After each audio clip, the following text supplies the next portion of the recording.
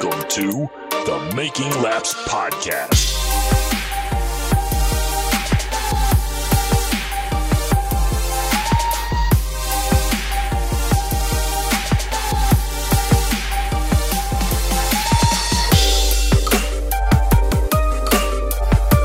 Hello and welcome to this week's edition of the Making Laps Podcast. I'm your host, Brent Gleason. Alongside me, as usual, is my co-host and brother, Jesse Gleason. Hello, everybody.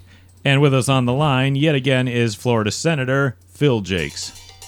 Where are you? And I'm so sorry. There. I can't sleep. I can't dream tonight.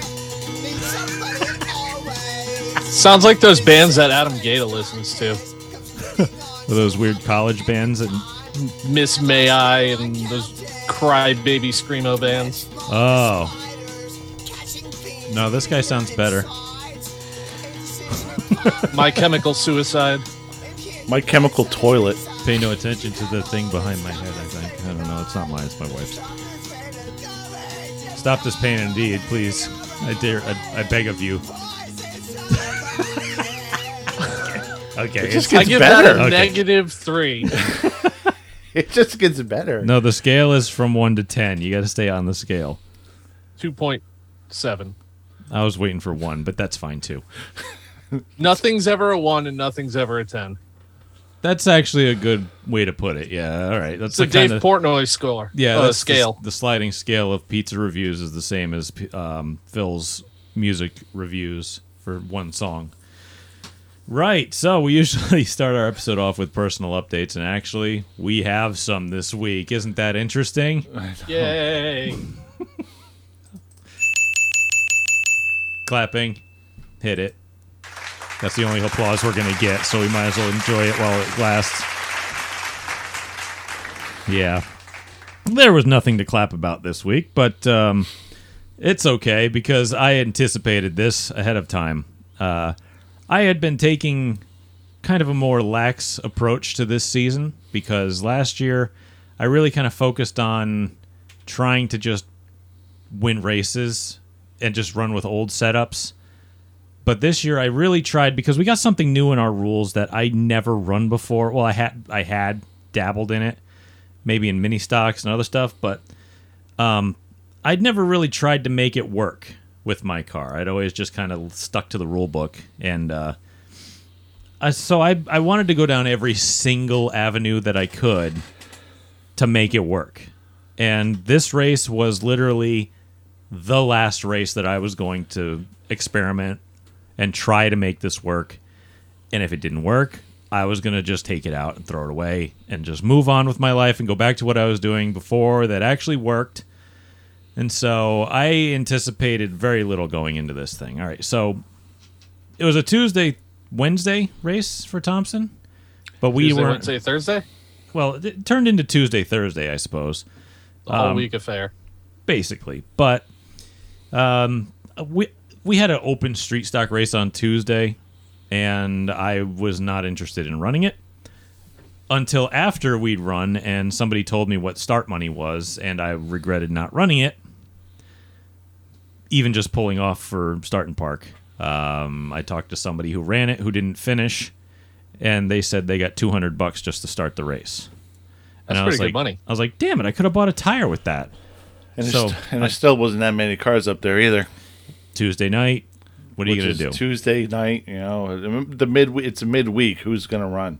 It's really tough because More on that in a minute. Yeah, They were yeah. dropping like flies in the beginning of that race, too. Yeah, a lot of guys just braking or something happening. So I had helped our buddy here, Jeff Van Pelt. They're a really, really low budget team. If I thought I was low budget, he's even worse. But I tried to help them out, and I got him at my shop, and we went through the car and put it on scales and got him ready for that show. Or no, we got him ready, I think, afterwards. No, he Yes. came up. Yeah, he came up Wednesday after that race, right? Yep. Okay, so Well, I thought you had to pick up even something I from don't him. frickin' remember. He had to pick up something for the tour race. Well, no, he had to bring his car. He brought his car up after the tour race the open race, Yeah, the open race. because he was like lost with the setup and trying to figure it out, and something just wasn't working. And so I'm like, all right, we'll fix it for Thursday. And so we brought it up to the house and worked on it all day. And Found a couple little things that we... Well, the Outlaw Street Stocks had like 22 cars or something. Was it 22? I don't even know. Decent. But Yeah. that was probably the street stocks always bring the highest car counts. I'll talk about that later when we actually cover the racing. But, so we went over it, and he brought his car home early afternoon, and I'm like, okay, well, my car's done, right? So I bring my car in, and I'm like, well, I got 2 sets of scales here because I don't really trust my main set that I just bought, like, this year and haven't used more than twice. Whoops. Yeah. And I put it on the scales, and it said all these numbers that I don't remember it being, and I'm like, that seems strange. It shouldn't be. Like, total weight was like 50 pounds too high, and the left side weight was really high, and I'm like, what is going on here? So I drove to Jesse's shop, borrowed his scales, brought them to my house. I built a couple different platforms for my scale pads, and I said, all right, I'm going to roll it onto Jesse's scales. Rolled it onto his scales, completely different numbers. And now I'm like, it's the day before the race. I've had 2 months to get this car ready. What the hell do I do now? Like, the total weight was less than the other scales, which I'm like, okay, that sounds better. But the left side weight was like 54%. The max is 55. I'm like, where did all my weight go? What happened? Hey, you know what else gains and loses weight a lot? Me. Except Oprah. It's the gains part. I just gain weight. Oprah does too. So Jesse named my car Oprah It's Oprah now. because she's a fat piggy. It's a fat piggy, and then it gets skinny, and then it becomes a fat piggy again. Don't we all? No, it's like 7:30 at night, and I get this car on scales, and I'm like way off on left side weight. The car's still overweight, and I have to put lead in it in order to move weight around because there's no lead in the car as it sits. So I'm like, the only way I can get weight into this car and the only way I can get the numbers that I need out of this car on the scales is by making the car overweight. So the car is like 130 something pounds overweight. But I got all the percentages where I needed to on Jesse's scales, at least. And I said, all right, I have no idea if this is going to help or do anything, so we're going to take it to the track. Take it to the track on Wednesday, and it is utter dog shit. Like, it is a pile. I'm like, okay, well, I know that I can't run this anymore. And so I'm done experimenting. I'm just going to go back to what I had in the car. So I text my wife. I said, hey, I know you're coming to watch, so don't expect a lot. I'm basically just going to try to keep the wheels on this thing and bring it home so I can fix it. Which is pretty much exactly what I did. I mean, if anybody watches me on the restarts, I tend to lose a lot of position, but that's because my car is typically sideways by the time we're coming off the corner. So I have to lift, or I slide up the racetrack and slam that person into the outside wall, or slam myself into the outside wall. So I have to actually lift on restarts, which is absolutely ridiculous. And then anytime I get to the throttle in the corners, the car snaps sideways, and I'm basically on ice until I get to the straightaway. And it's been that way since last year. So I'm over it. I'm going to rip the race car apart. I'm basically going to take the rear end out of it, throw it away, and try again. So I'm done dealing with this piecemealed piece of shit. I'm going to try again. So we finished 10th on track. I don't want to keep doing the more on that later bit. We already did that 2 weeks ago. But again, I don't want to give it away. But we finished 9th. I brought the thing home in one piece. I broke some new tires in. I learned a few things, but it's like, you know what? We have a notebook full of stuff, and we're just going to go back through it and say, this is what worked. I'm just going to do this again. To hell with it. Go back to Old Faithful. Yeah. Start from square one completely and see where it takes us and see what happens, because rules have changed. We got different shocks. We got different stuff now, so it might be worth a try. So that's pretty much my personal update. It still kind of makes me laugh that you guys, just in general as a division, are still going the same speed as you did back in 2016 with better parts. Not exactly. Race pace was 7s, whereas back in 2017 it was about flats. Yeah. And We had a couple races. It was high 8s, low 9s, but that's splitting hairs. Yeah, that's all down to the different shock rule, I think, and different tires. So yeah, the bigger tires, better shocks. Yeah, guys weren't really turning 7s in features back then. I mean, they could do it in practice and qualifying and stuff, but you get to feature time, the track rubbers up, you can't do it. But now you're actually doing that in features, so It is a little quicker, but I mean, there's a lot of factors to that. So, I think we race sometime in September 13th. I think September 14th was the next race I saw for you guys. Let's see, September, probably the 14th. I'm gonna guess. And what's the 22nd? Yeah, I think it's the 14th because I said to somebody it's a Wednesday. Like, I said to somebody it's like 3.5 weeks. So yeah, it makes sense. So I think we go back September 14th. I don't know if we're actually going to run doubleheader for the street stocks at all, or sportsmen, whatever you want to call us, because I'd heard rumblings that we were going to have a double feature because everybody else has had double features at this point, and that I've had no confirmation of that whatsoever. So at this point, it is strictly a rumor, complete rumor. So Well, we'll wait and see. That's yeah, all we can do. I mean, it would be nice to get the 6 out of it that we told my sponsors I was going to have, but If they did, what would you want to see? Twin 15s, twin 20s, twin 25s? not longer than what we run. So twin 15s or twin 20s? I think twin 15s would be really exciting for the fans. Twin 15s would be fun. Twin 20s would be typical. Run first and Yeah. last. But we don't have Twin to, 15s, I think the action would ramp up because there's more urgency in a shorter race. Yeah, and that's a problem because then you'd wreck yourself in the first race. And They have enough bend problems something. going 20 laps. Yeah, we seem to have enough problems. Yeah. So anyway, I'm looking forward to it. I mean, I've got... I put my video out of the race. It was kind of entertaining, I guess. It's over at youtube.com/Brent Gleason. I believe I called it Failure is an Option. By the way, anybody who... I mean, you've probably watched me race for a few years now. And I mean, watching me kind of fade back is not typical. So, I mean, I'm sure that there's plenty of people talking because they do that because they're jerks. Everybody And, talks. Oh, everybody talks. And I'm sure that they're all throwing dirt on my grave. But let me tell you, it's not the case because, again, I'm stepping outside my comfort zone and trying things that other people aren't trying. And There's only one way to learn. And yeah, I'm the only one learning here. And I mean, people are trying to help me, quote unquote, but I look at their cars and they're completely different to what I'm running. So I'm like, okay, well, I know what you're telling me. So, yeah.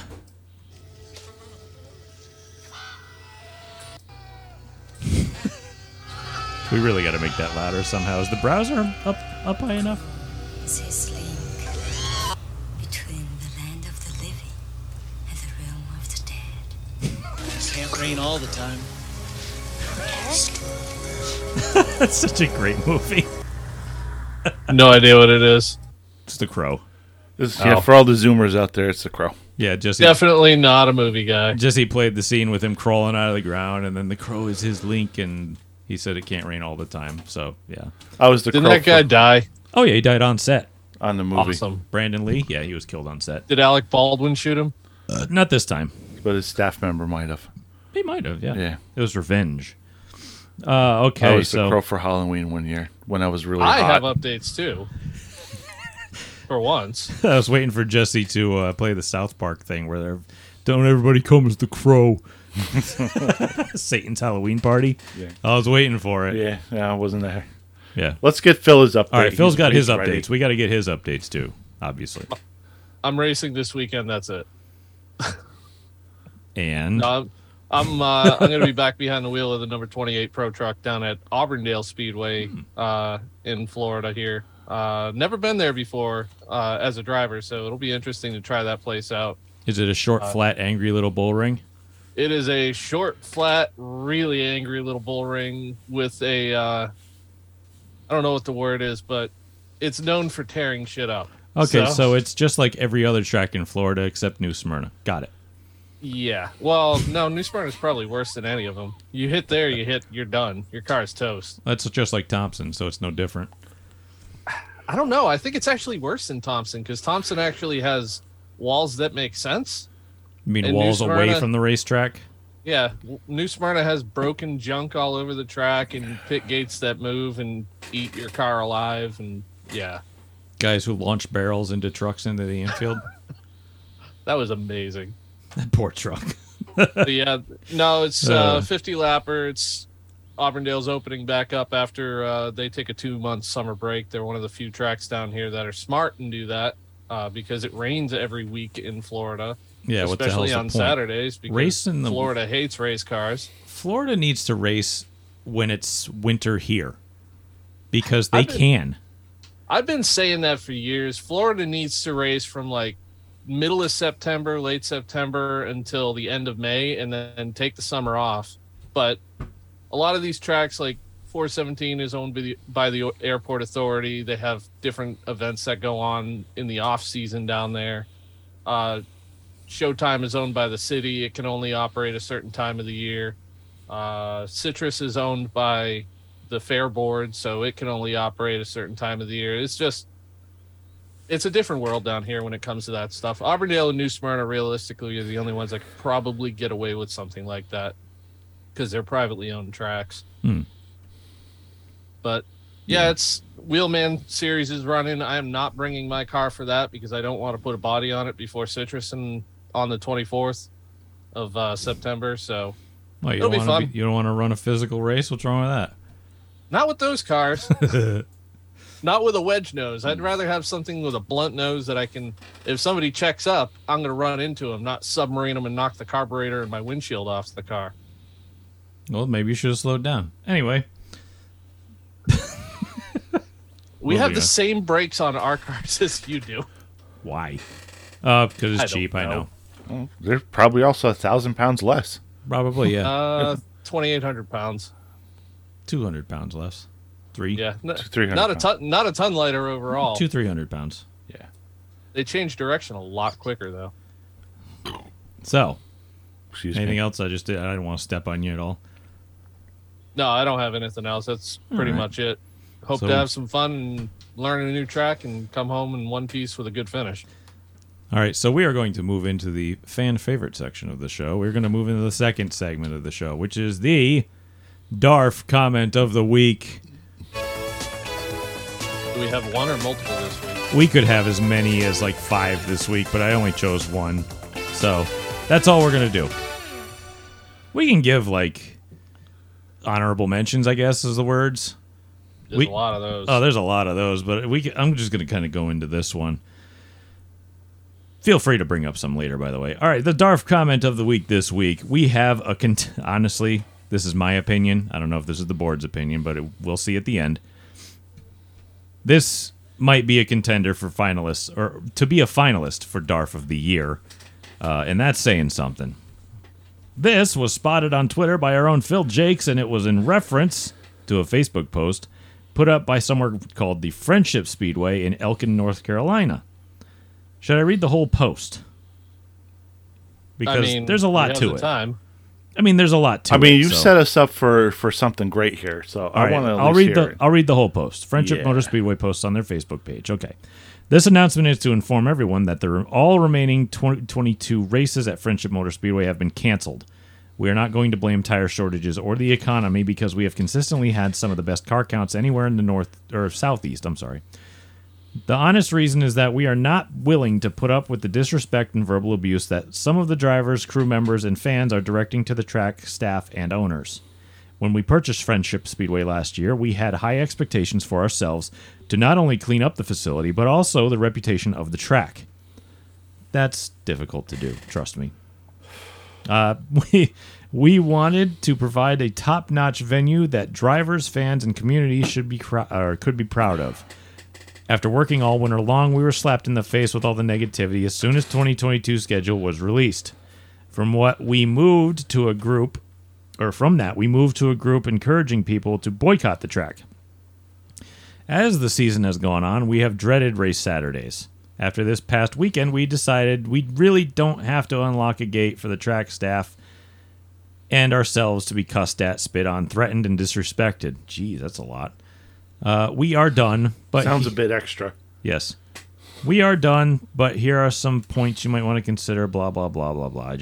That was all I felt like reading, and that's all I screen capped. So we'll have to move on from there. All right. Anyway, I love how you showed it to our non-existing YouTube crowd. well, I showed it to you guys, so that was at least proof enough, right? This was then it was screen capped and posted on Twitter. And somebody commented on this post. I won't name who originally posted it, but I will name the commenter on it.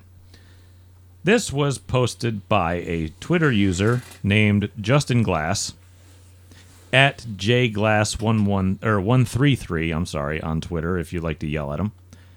He says, quote, "Losing tracks allows the ones that stay around an opportunity to grow and improve." And he puts in parentheses, there's probably a hunting analogy to be had here. If your track closes, barring government involvement, it probably should have. Let me just make one point real quick. Ooh. This guy works for Penske. Yes, for background's sake, this person actually works in the racing industry or claims, at least, to be a Penske fabricator.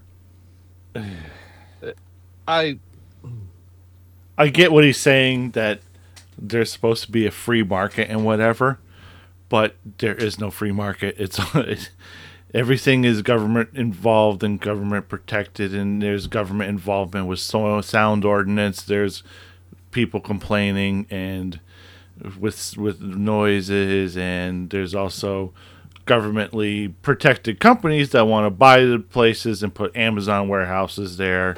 There's also environmentalism. So if he wants to claim a free market argument, it's not there.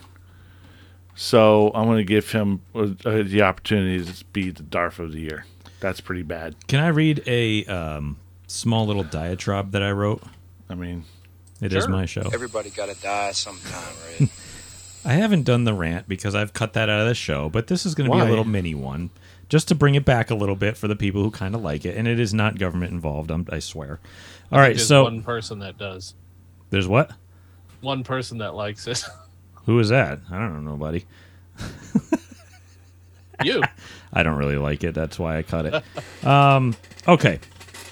This kind of response baffles me because he's saying that tracks that remain open benefit from the tracks that fail, like racers and fans migrate there or something like that. This is not exactly the case. If tracks fail, it's because participation is declining most of the time. If racers went to other tracks when their tracks closed down, there'd be a 500 car count at every track right now, and if fans went to other tracks when their home track closes, the stands would be full everywhere. None of this is what happens. You complete invalid. Look at the stands, look at the pits. Participation is in a steady decline and has been since, I don't know, the turn of the millennium, I suppose. Jesse's looking to say something here. Oh, I am, but I'm waiting for you to get done. Okay. I'm not going to jump over you. All right. I'm not jumping down your throat yet. Okay. I have stuff. Everyone is to blame for this. Fans' perception of entitlement, racers pricing each other out, racers bad-mouthing tracks and their own perception of entitlement, track owners not promoting or doing enough to make it affordable to racers and fans alike, or even running the place into the ground financially, cultural shifts away from outdoor activities, green movements, whatever the hell it is, you name it. It's happening. So no, you utter dolt. When tracks shut down, it's bad for everyone in the sport. How can you not understand the climate you work in? Wait, I know why. Because you work in a place, supposedly works for Penske, where your head is in the clouds, shrouded away from the everyday struggle of the common racer, suffocated by corporate sponsors, government lobbyists, a steady paycheck, and an elitist attitude. As they cast their opinion down from their ivory tower. Correct. Yes. You fully embody everything that is at fault with our sport and all of humanity in general. So you, sir, can go fuck yourself as far as it will fit inside of you. Thank you. Probably only about an inch. I have a question. Go ahead. How much does a track cost to buy? That depends where it is. So these guys bought Friendship Speedway, Yeah. and then they're shutting it down because they got their feelings hurt. That's what I thought, too. I'm like, why don't That's you kind just... of a weak answer. I'm like, wait a minute. Why don't you just throw the assholes out? I mean, Exactly. I mean, I'm sorry, but it seems kind of a weak answer, yeah. that's a really piss weak answer. I'm sorry, but you're gonna throw away what, $3 million just because your feelings got hurt? It's North Carolina. Who knows? It could be less than one. You know, I mean, good luck to you. Yeah, whatever you do next, have fun. Who doesn't Well- piss and moan about something at their local racetrack? You know, Exactly. who doesn't piss and moan about anything if they're a basketball fan or a hockey fan or a baseball fan? They're all still going to go watch baseball, football, hockey, basketball, Any sport. all those sports. There's DARFs everywhere. DARFs are the loudest. They're going to get a lot of the traction because they're violent and ignorant. That's stupid and violent. That's what usually happens. The stupidest people who are the most violent are typically also the loudest, which is what you see all over social media. It gives idiots a platform to be an idiot. You know, how many posts do you see praising Major League Baseball or praising basketball or football or hockey? You don't see anything unless you don't. The type of people that answer like a positive survey are weird. So you're in the entertainment business. Got to have a little thicker skin, boy. I agree. Yeah, I agree with that. God almighty. So I'm going to go back to 1999, and you guys correct me if I'm wrong here. But when Riverside Park Speedway closed, You're wrong. where did all those people go? A lot of them went to. Some of Some them of kept them- racing. Some. Not a lot of them. I can think of 13 or 14 that I personally know. Granted, I wasn't around there. I had already moved to Florida when that place, or I moved to Florida the year after that place closed originally. But everybody I talked to said probably about 75% of the racers just sold their stuff and moved on because the rules were so drastically different. They could not afford to change the cars over. It wasn't a worthwhile investment. Plus the extra travel. Yeah, That's because what happens to these tracks. they would have to go somewhere like Thompson, which is drastically different, or Stafford, which is also incredibly different, Plus added travel, or all that kind Seekonk, of things. or they'd have to travel north, which they could be different as well. So it just made their lives much more difficult. Right. If tracks have common rules, racetracks closing probably won't hurt car counts as bad, or won't lose cars as bad. But a lot of tracks back then kind of had little unique rule packages here and there. They still do today, but probably not as bad as they used to. But I just don't get the mentality of even, granted, I have this week on Twitter publicly wished for a track to close. We will talk about that later. Is it Texas Motor Speedway?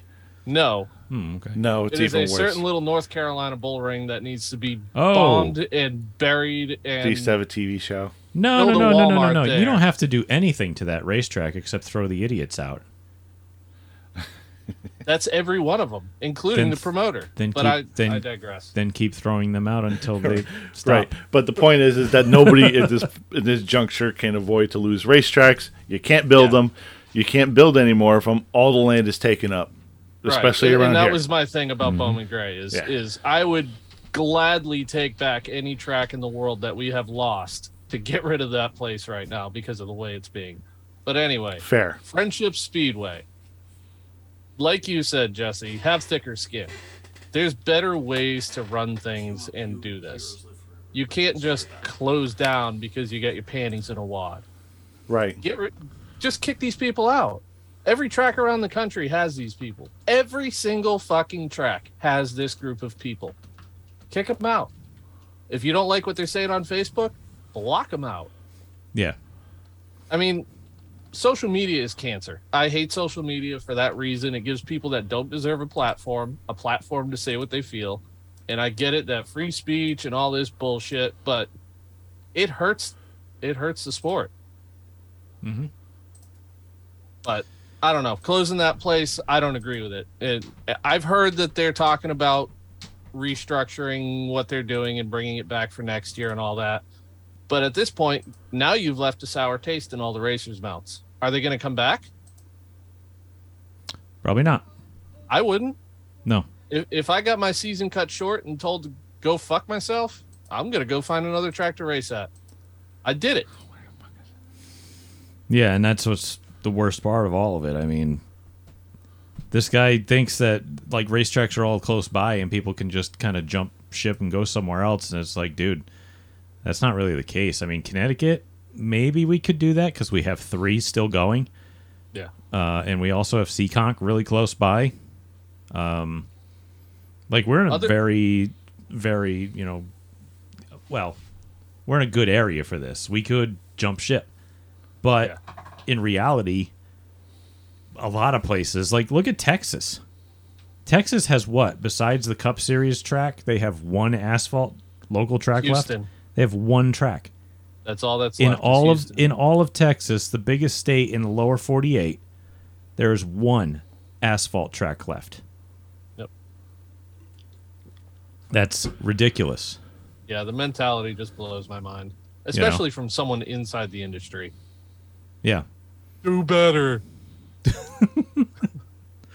Well, when the Cup Series isn't running short on tracks, they don't really care because NASCAR has never cared about the local series. It's almost kind of a what is it to them? I'm trying to think of the right words. It's Manufactured. no, it's something that they're doing it just because they feel like they should. I'm not thinking the right word here. Obligatory. Yeah, obligatory type of thing. Yeah. If NASCAR loses a track somewhere, they just build another one out of a Coliseum or wheat They've field. sacrificed tracks in order to do it. Look at Pikes Peak Speedway. They took the scoreboard and they gave that to Texas Motor Speedway. They tore it down. They didn't tear it down all the way because No, not all Pikes the Peak whole is thing, still but kinda there. that scoreboard went to Texas Motor Speedway. They didn't care. The Chicagoland's gone. Yeah. They're Hell, turning they're California into dismantling California. They're currently. turning California into a short track right as the cars get better and the racing gets better. the best 2-mile track in the world. Absolute idiots. Like you couldn't do something right if you tripped over it. They should have done that to Michigan. Jesus Christ. Leave California alone. Or if you want a short track in California, guess what's an hour away from Fontana? Irwindale? Irwindale. Yep. That's a pretty elite facility. That's like Stafford of the West. It blows my mind. And then they got Kern County over there, which is another fantastic facility. Luckily, I don't know why we're not going to these places. Luckily, Kern County is kind of a newer track that got built and is sticking around, so that's good. Yeah, that was as a result, I guess, of Mesa Marin going away, which was on the complete other side of that town. What, Bakersfield? Yeah, no, Mesa Marin. It's in Bakersfield, yeah. Yeah. It's just Bakersfield's on kind the of other big, side though. of town. So, yeah, Bakersfield's kind of big, but it's farm country, so, I mean. Anyway, what were we talking about? Oh, yeah, so we could keep going on this forever, or we can move on and probably touch on it later if we want. Yeah, I don't want to talk about Darfs anymore. Me neither. So, by the way, let me see what his name is. Justin Glass at JGlass133. Shut up. You're a fucking idiot. Go back to building race cars if you're actually doing that. Remember, kid? No, not that, Just. Don't do that. Dope. No. No. That is for someone much better than this asshole. Oh, okay. So, but by the way, we'll move on because we have to pass along sad news. Not that Racetrack's closing isn't sad. We have sadder news. Legend Art Berry passed away at 86 on Tuesday. He was a long-time staple of the NASCAR modifieds in general in the Northeast. I know that people know my profession, and I got to deliver to his home a few times. It was cool to see him. Just a decent guy, just a stand-up dude. His business is still going with his son Ken at the helm. It's Spafco Race Chassis, Spear Point Auto, down in Preston. It's got to be 15 minutes from my house. It's nice to have that. Again, for a release from NASCAR, said Barry, well-known for his work in a modified chassis builder in the Northeast, fielded modifieds for a variety of drivers through the decades. Enjoyed success on the Whelen Modified Tour. It says during the early 2000s, but let's be fair, he was there a lot earlier than that. He had Stefanik driving cars for him. They won back-to-back NASCAR Whelen Modified Tour championships in 01 and 02. They added a sixth victory in 2003 and separated in 2004. Barry spent time helping his son Ken as he raced. Ken's still pretty damn good wheel, by the way. They've won races at Stafford, Thompson, Martinsville, New Hampshire. I mean, you name it. He's had Mike Stefanik, Brett Bodine, Mike McLaughlin, Jeff Fuller, Rick Fuller, Reggie Ruggiero, Mike Iwanitsko, John McKennedy. Let's see here. Justin Bonsignore's raced his cars. I mean, you name it. There's people that have raced his cars. And the Barry name still goes strong today with his grandson Tyler still racing, or now starting his career essentially in modifieds. Ken's kind of taken the business over. Tyler's racing. And I believe he made his first open modified start this weekend at Stafford. Kid's a pretty good shoe, too. He's really coming along very, very well, and I hope for the best for them. But I really do wish all my condolences, and I'm sure everybody else does, to the Barry family because he was a legend. Absolutely. Heroes and there's legends. Heroes get remembered, but legends never die. That's another great movie. Yeah, I never personally had many interactions with him, mostly when I was building my car with Bill McNeil back in the day. But he was definitely a great guy, and he'll be missed. Yeah, I go to his shop all the time because I need some kind of parts, and I would need it immediately. So I would go down there and bug Kenny and see Art in the background most of the time. But it's going to be sad not seeing him there no more. So that sucks. Art Barry passed away at 86. And I did see, I was at Thompson on Tuesday, and Ken and Tyler were both at the racetrack the same day. So I didn't know that Art had passed away by then when I'd seen them. But they were doing what I'm sure Art would have told them to do, go to the racetrack, because that's what they did as a family forever. So, Yep. Yeah, it was just, it sucks. So time marches on, and it's just not going to slow down for any of us. So, all right, I got more news to pass along. I guess I'll bring it up a hair here, talk to the little guys for a minute. Because we rarely talk about them, but the X-Cars. Yes, I am mentioning the X-Cars on this show, and it's by personal request from cousin of the show, Chuck McDonald. He must have won a race. No. They were off Wednesday because Thompson was supposed to be running Wednesday, and then it got rained out. And then they got rained out anyway, so they weren't going to run anyway, so it didn't matter. Wait, what's that? Tracks working together? Yeah, Waterford's been taking and shutting the track down on Wednesdays when Thompson's been running. They only run like 4 races on Wednesdays, and it's a nice little break. Start the season earlier, give them a few breaks in mid-season. It's just nice to see them working together, that's all. Right, it is very nice. Let's see. He wanted to pass along this message because I guess they've got this lined up. The inaugural X-Car Fall Classic presented by Jeff Parker in association with AKA Racing. 40-lap race, $2,500 in race incentives alone, lap money and bonuses, etc.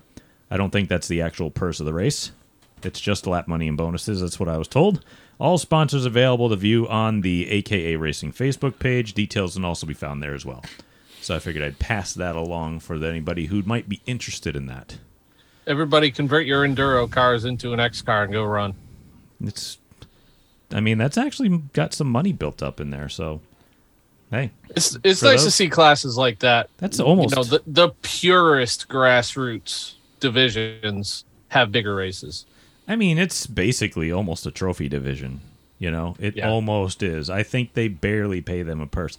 I remember I started in that division in 2003, and they only paid the top 10, and you were lucky to get like $20 if you finished 10th or something like that. And I think if you won, you won $100 or something like that. I have a challenge to Chuck. Okay. I want to see him bring that car down here and run Speed Weeks at New Smyrna with the Bomber division. I think those guys would probably hammer them.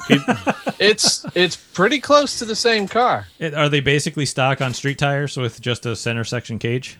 Pretty much.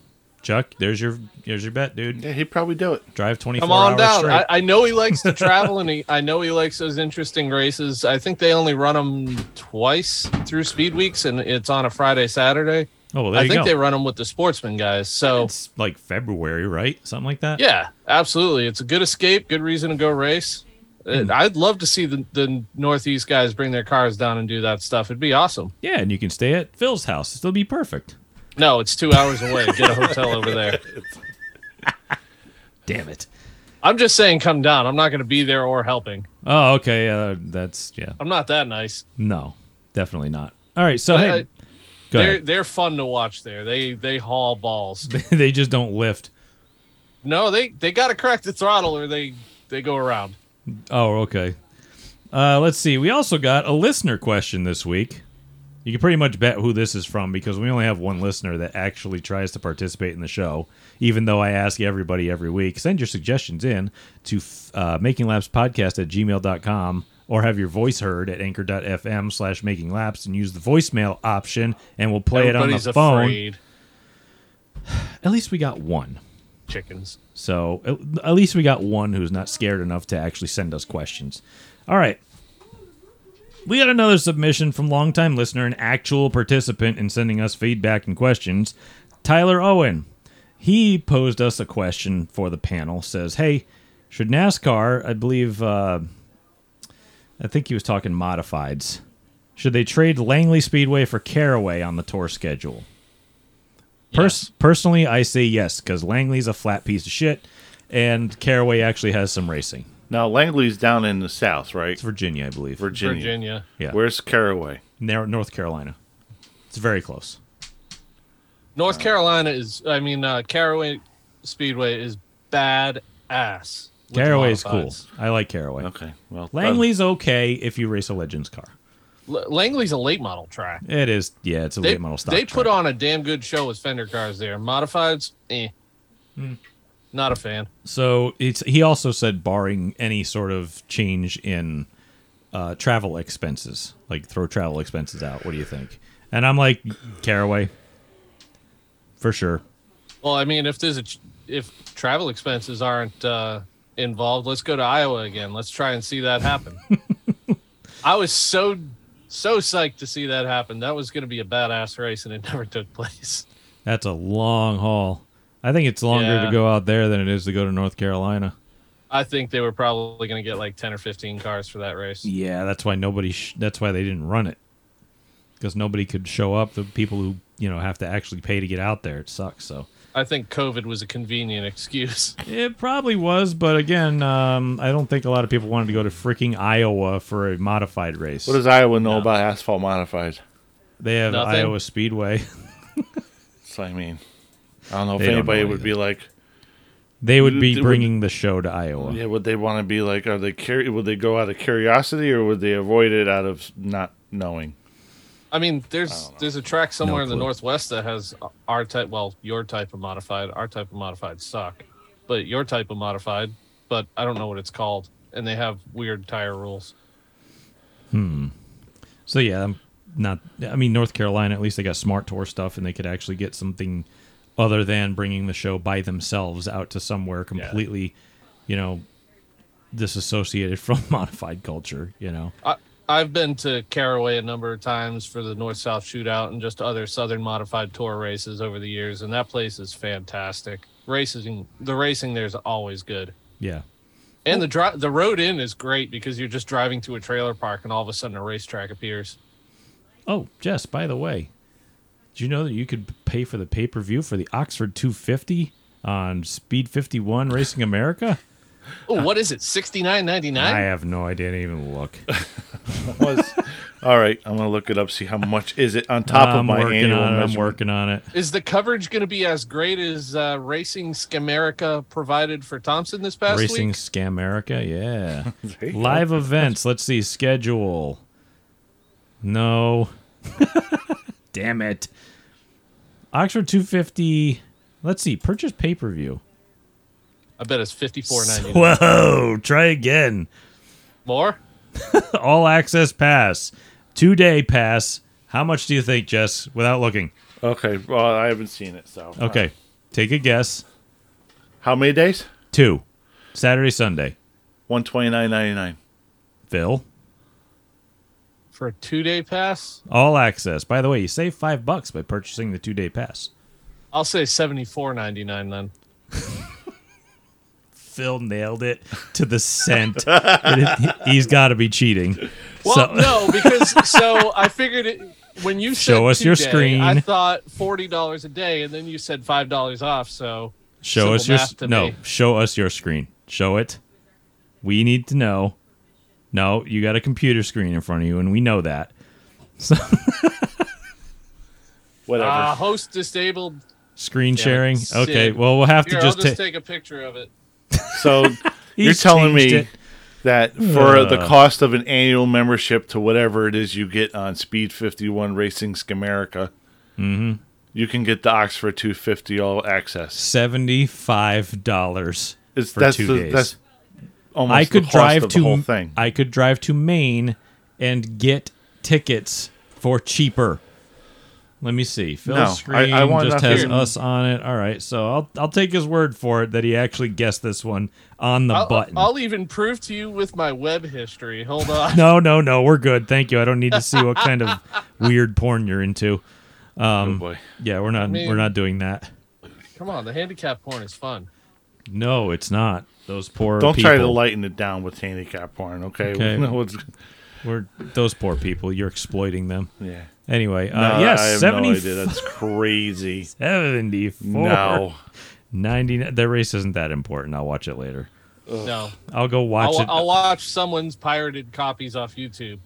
I'll just go to the race. So you mean for the cost of a year's worth of flow, Almost. I could get Racing Scamerica for a whole year, This one race. get nothing, and then get that one race? This I one like race. that everybody likes how I called it Racing Scamerica. I too. love I it, got Phil. so many likes on This on Twitter. this is half the price of a full year of Flow Racing membership for one race. That's What do you probably have to gonna, add for the? here's the year? worst part though. This is probably going to be one camera with no replays. Maybe two cameras. No replays. And they'll have data problems creating signal issues where it's pixelated in the video.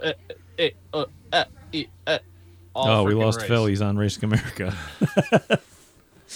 Yeah, that's. there's no rundown. There's no nothing. You get bare bones if you're lucky. I mean, come on, man. No. No, they'll have a second camera isolated so it just shoots at the scoreboard. Now, obviously, don't get me wrong. I know all this, kind of helps racing because I know they get a cut of it. I know Racing America gets the most of it because they're putting on the show, or the broadcast, I should say. The racetracks do benefit from pay-per-views like this. They benefit from Flow Racing. It's all good for that, but I'd rather drive to Maine and pay the admission fee to go to this one. But the Oxford 250, it's a big race. It is one of the biggest, if not, the biggest super late model race in the country, next to the Snowball Derby, and it's something you really don't want to miss. But $75, whew, that's tough.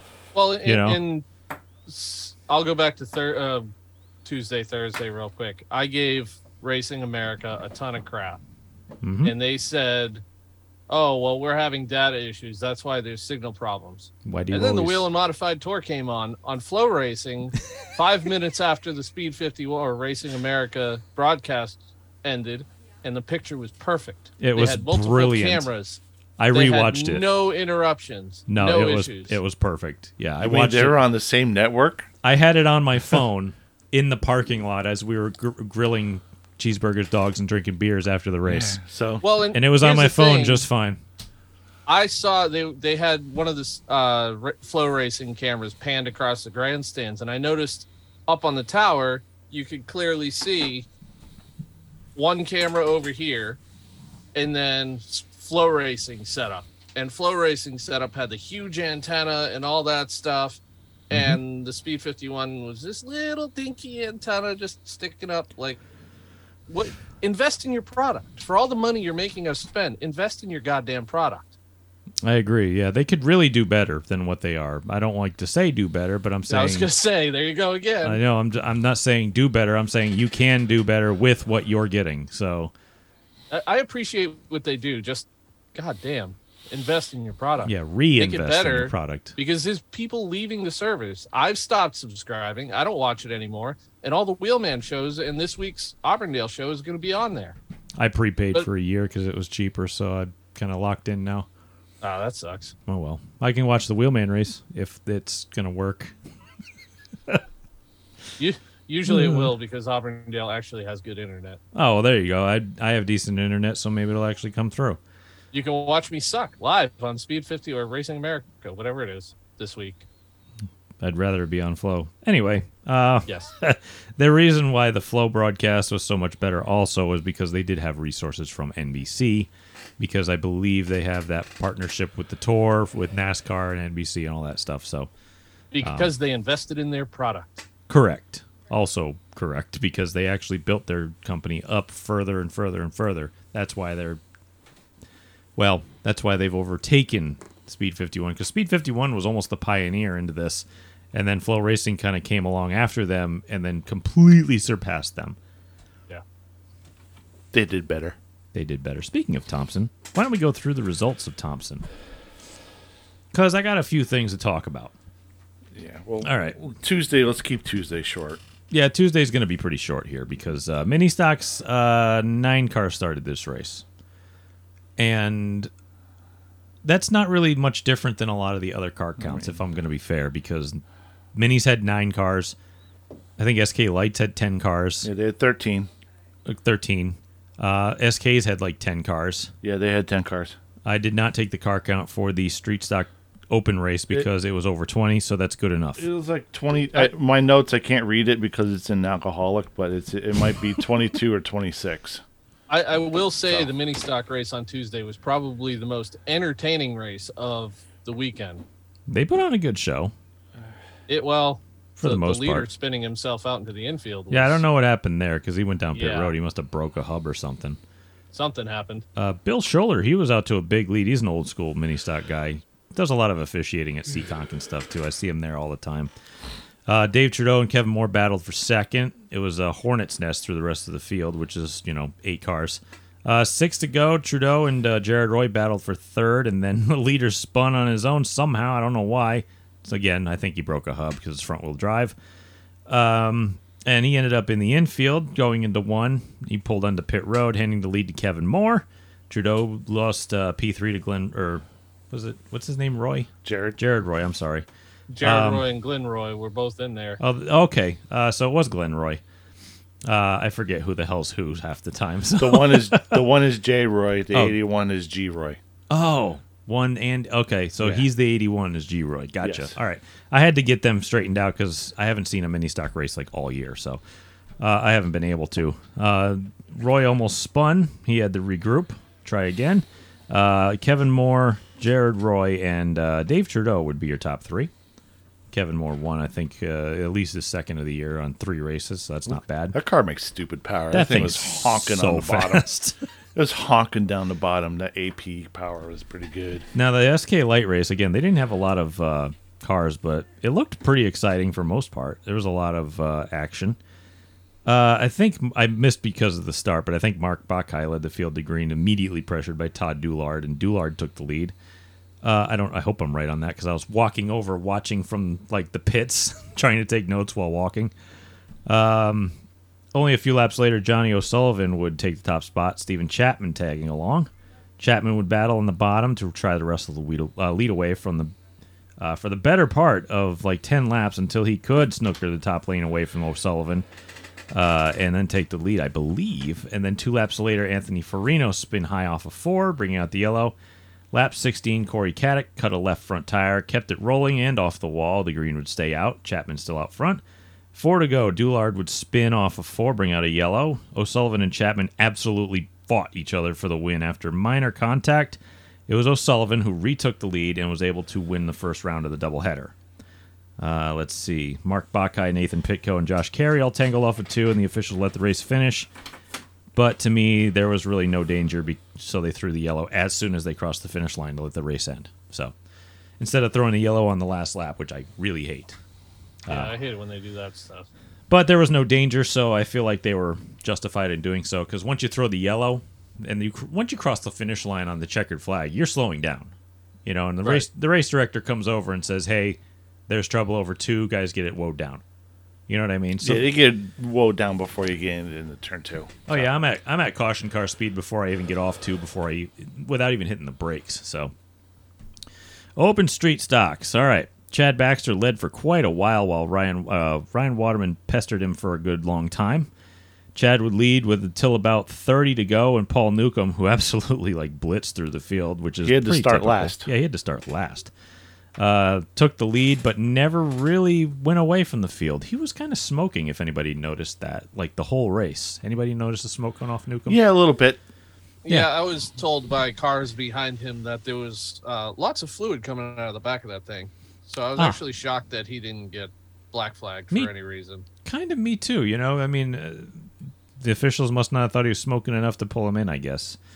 Baxter was able to hold on until a handful of laps to go when Newcomb stretched out his lead and took a commanding win in the $1,500 Win Open Street Stock race. Always went green to checkered. It did go green to checkered. It was a 50-lap freaking street stock race, green to checkered. Unbelievable. I mean, I was there helping Jeff Van Pelt. He had some part issues that we had to Band-Aid, and the Band-Aid only really lasted about half the race.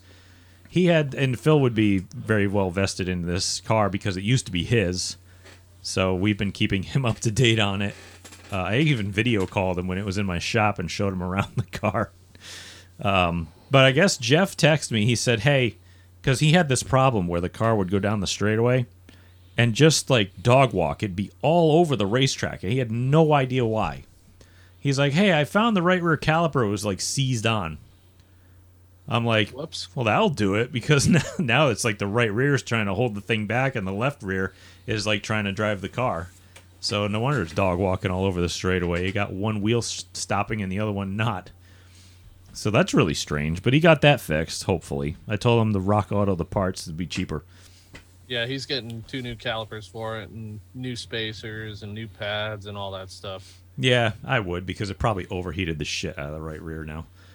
SK, Steven Kopsick won a snoozer with 10 cars. I didn't watch it, so whatever. So sorry, SKs, but Too Let's bad go to- Daniel Weapon wasn't in the field. yeah, I don't know if they let him. Let's go to Thursday. What do you think? Let's do it. Because there were some interesting storylines on Thursday as well. Late models, Jordan Hadley led the field to green. Woody Pitkat would follow him through to second. Tom Carey the third.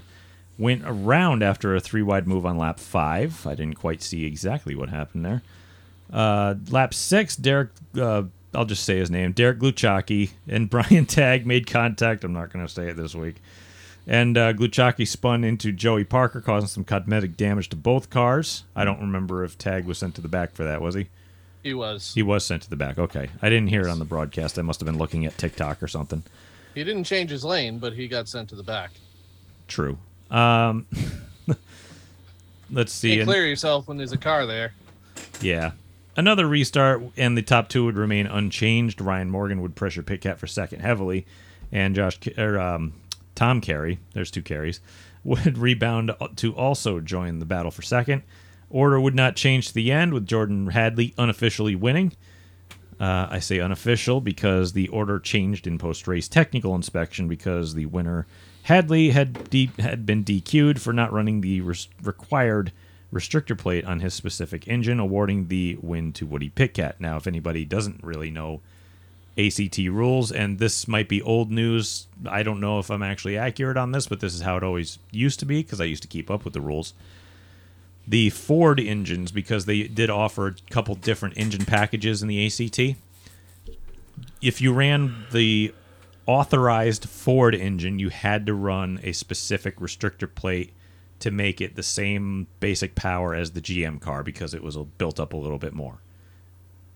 Am I wrong in that? And I believe you also had to bolt on a specific amount of lead to the front frame horns of your car as well, just to make up the difference in the engine weight. Yeah, I think it was like 25 pounds over each control arm or something in that area or whatever, and then the restrictor plate. But yeah. Yeah. I like the package idea. It gives you an option. It doesn't pigeonhole you into just one single crate motor, which Jesse, I know he's got Jesse his finger looks on the very, damn very button. confused Why over would here. why would you have a crate motor division where you have 2 different crate motors, but you have to? There's 3, actually. 4. There's 4? Why? There's 2 different 604, GMs. 602, 603, and the Ford. Oh, that's right. You can run a 604, but you can got to run knock that one back, almost too. any crate motor. Your 602, 3, and 4, and the Ford. Why aren't they even bothering with this? What this is? Because it gives you different options. For You could take what? the 604 motor and go run as a pro stock. Yeah, you can unbolt the restrictor plate and you can go race your car as a pro stock. You can take the 602, and I believe you go run up at Monadnock as one of their limited late model sportsmen. So what about Yes. the Ford? You just got to run a little bit of a restrictor plate. Yeah, The but why Ford we is even? just an option for guys like Moose that Because don't the like Chevys. the Ford, yeah, they just give you all the options. There's Ford You bodies. can't They choo- give you the Ford crate motor. So that's Listen, you can't complain about crate motors, and then they give you a bunch of options for different motors and still complain. There's actual parity for once. Jesse. Yeah, but why? I don't know. It's just weird if you're going to have a crate motor division and not make everyone be.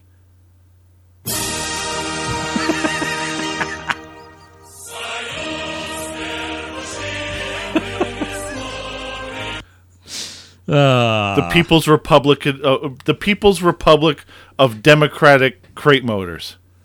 It's one of the most competitive late model divisions in that region of the country. So yeah, I'm that not was a gonna great complain race. That was single one file bit about taxi how they- cabs. There was only I'm, like 10 I'm not of them. I mean, talking what do you about just expect? Thompson. Thompson sucks for those cars. in my Thunder opinion. Road, they're amazing. Thunder Road. Go when they're at New Hampshire. Oh my God, they're a blast to watch there. They are pretty They fun had in New Hampshire. The 200 that they just ran. They run them at the Milk Bowl. They have a race for them at the Oxford 250. That's always fantastic. Yeah, the car- Oxford race is a that lot of fun. model of car or build of car, whatever you want to call it in general, is just I love them. It's a perimeter chassis late model with, a crate engine with decent, semi-adjustable shocks and an 8-inch tire.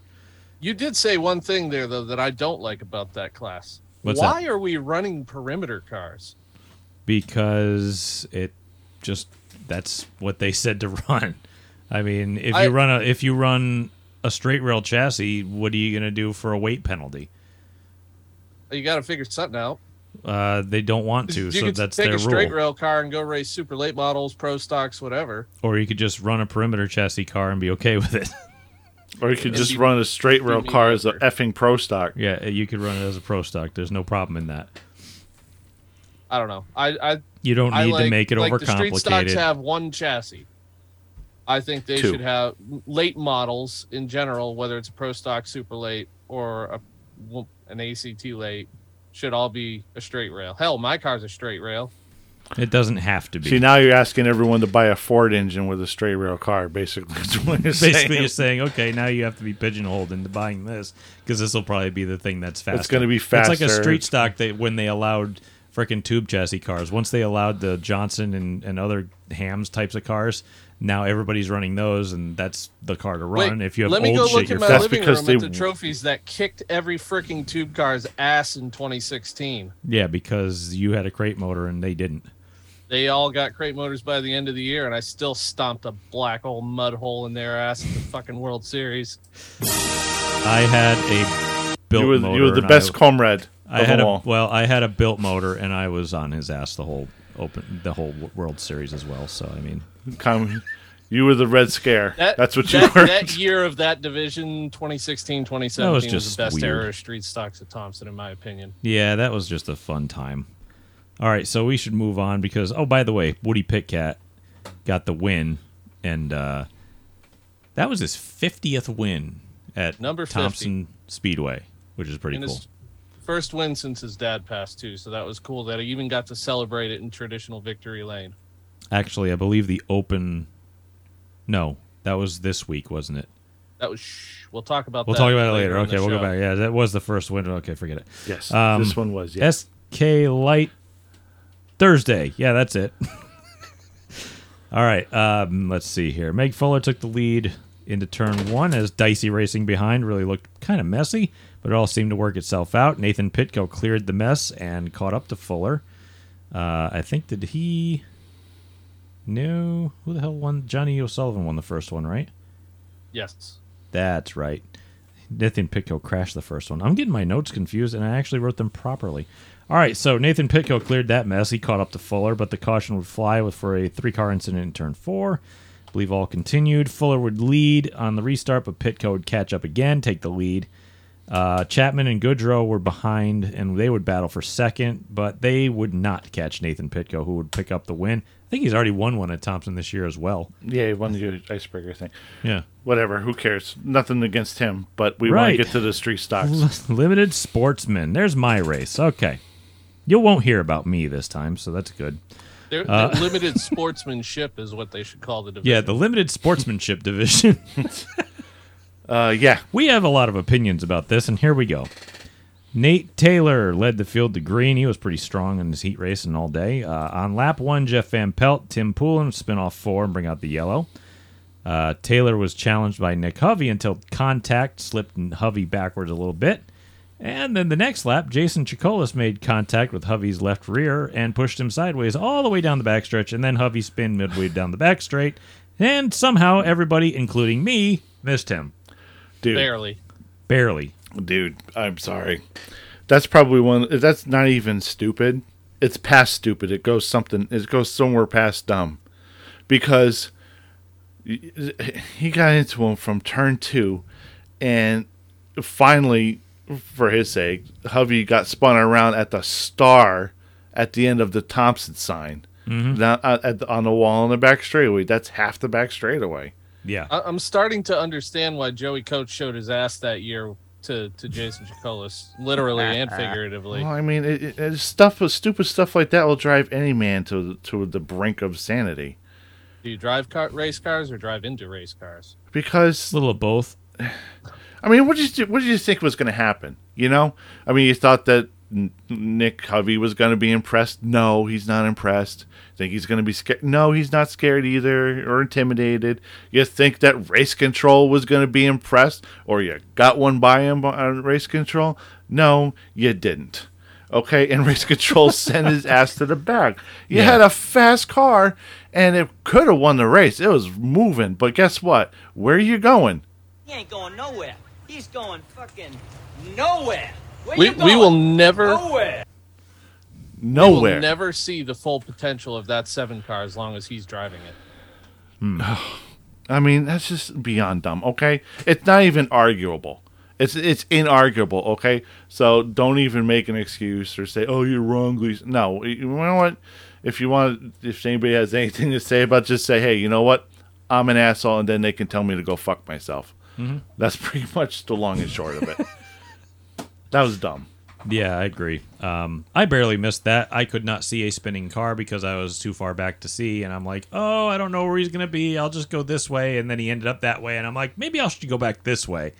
And I floored it and went back to the right and missed everything, and Scott Sundin was behind me. He had no idea where to go either. He's like, I'll just go through the grass. Gleason went that way. I'll go this way, and everybody missed him, so hope he didn't pop a tire or nothing. So that had potential to be really big. Yeah, I almost destroyed that 16 car, so I'm glad I didn't.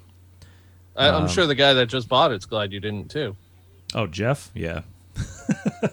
Different Jeff. This guy raced up at Monadnock in a mini stock, so he's coming to Stafford, I guess. So he's a watcher of my channel. Nice. Corey Fanning would challenge Taylor for the lead and take it as a yellow flu for Bill Porter spinning off turn 3. Jesse, you have something I have stuff to comment on about that? Oh, this is kind of a precursor. Aren't you going to wait till the end? Oh, yes, because, you know, we should tell the whole story. Because why don't you set up the whole thing? Fanning really kind of ran up Taylor in turn 1 and 2. It was really obvious. I mean, you know, there's a strip paved into the Thompson corners. That's kind of, everybody considers that kind of the low line. Yep. Well, he was about 2 cars above that, and Taylor was above him. So, I mean, that's pretty far up the racetrack. I'll say 1.5. It was 1.5 lanes up, okay? And let's see, that wouldn't change because the battle for the lead for the rest of the race came down to Fanning, Larry Barnett, and Zach Robinson. And the battle was physical, to say the least. I saw a bunch of times guys chopping each other, making contact down the straights, poking each other in the left rear, washing guys up, knocking them out of the way. Barnett would take the lead, and I'm like, Jesus, how is he not getting away? But Fanning would, I've lost my notes, battle back, take the lead back with 2 to go. I'm sure Jesse's got his viewpoints at this point because I'm kind of waffling. All right, so he crosses the finish line first. All right, here we go. All right. All right, so here's what he says in victory lane. Corey, we got Mono on the here. restart, Larry was able to get you, but you're able to get him back there and get back to victory lane here in the Sportsman. Yeah, I mean, Larry, he's probably got the most laps out of everybody here, and I have all the respect for him. And about 2 laps prior to that restart, he kind of washed up more than what he knows is okay. So, Pause. Okay.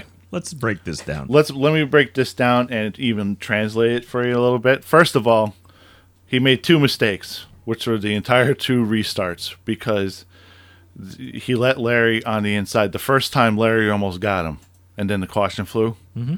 And so I'm like, nah, he's not going to let Larry go start on the inside of him again. There's no way. Because everyone knows Larry is on the bottom. Mm-hmm. Okay? Larry's bottom feeder Barnett. Larry's a goddamn legend, and I have, like Corey said, I have all the respect in the world. And he has a bottom feeder, and it definitely works out for him because he's got way more wins and championships than everybody in this room combined. Everybody on that track combined. Okay, so besides Scott. Scott was on the track. You can't give Leadfoot. I'm not even calling him Leadfoot. Okay, what do you think? Be the bottom feeder name would be? It would be Leadfish.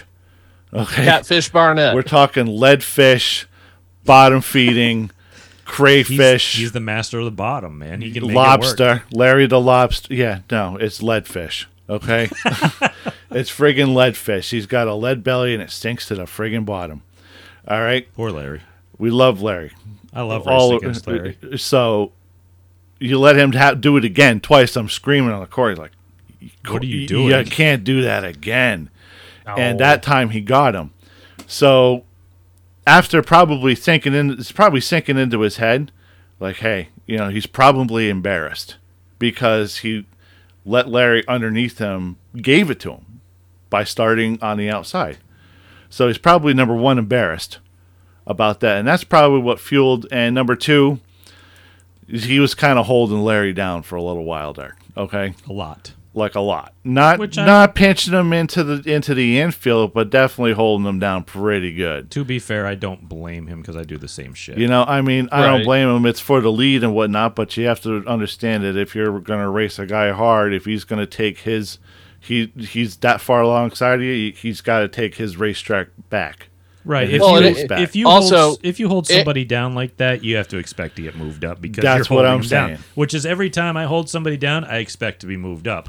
Exactly. And we've all raced against Larry too, and we know that he will go to any length to avoid contact with you while racing. Right, because it slows him down. That hot dog mobile is always immaculate. Right, and you're not going to ever accuse Larry of violating the non-aggressive principle and striking first, like he said there in that interview. Yeah. Like Moore was okay. No, wait a minute. Okay, he probably saw you run Nathan Taylor over in the friggin' Rhode Island. Okay, and probably said, hey, I'm going to have to take my spot here. He ran him into Coventry, for God's sakes. Yeah. Is that near that place? I forget what it is. Everywhere in Rhode Island is anywhere close in Rhode to Island's Thompson. close enough, yeah. Okay, he probably ran into the shithole Woonsocket or something. That's it. But yeah, that's you can't say that Larry initiated. If there's one guy out there on the racetrack that you can run safely against, is Larry Barnett. Yeah, bar none, no question. Unless you race him like an absolute pig, maybe he'll get into. So to summarize, he probably was a little embarrassed, and he had to rough him up, get by him to save face. Yeah, that's probably what that really was. But that would not be the case because he was the unofficial winner.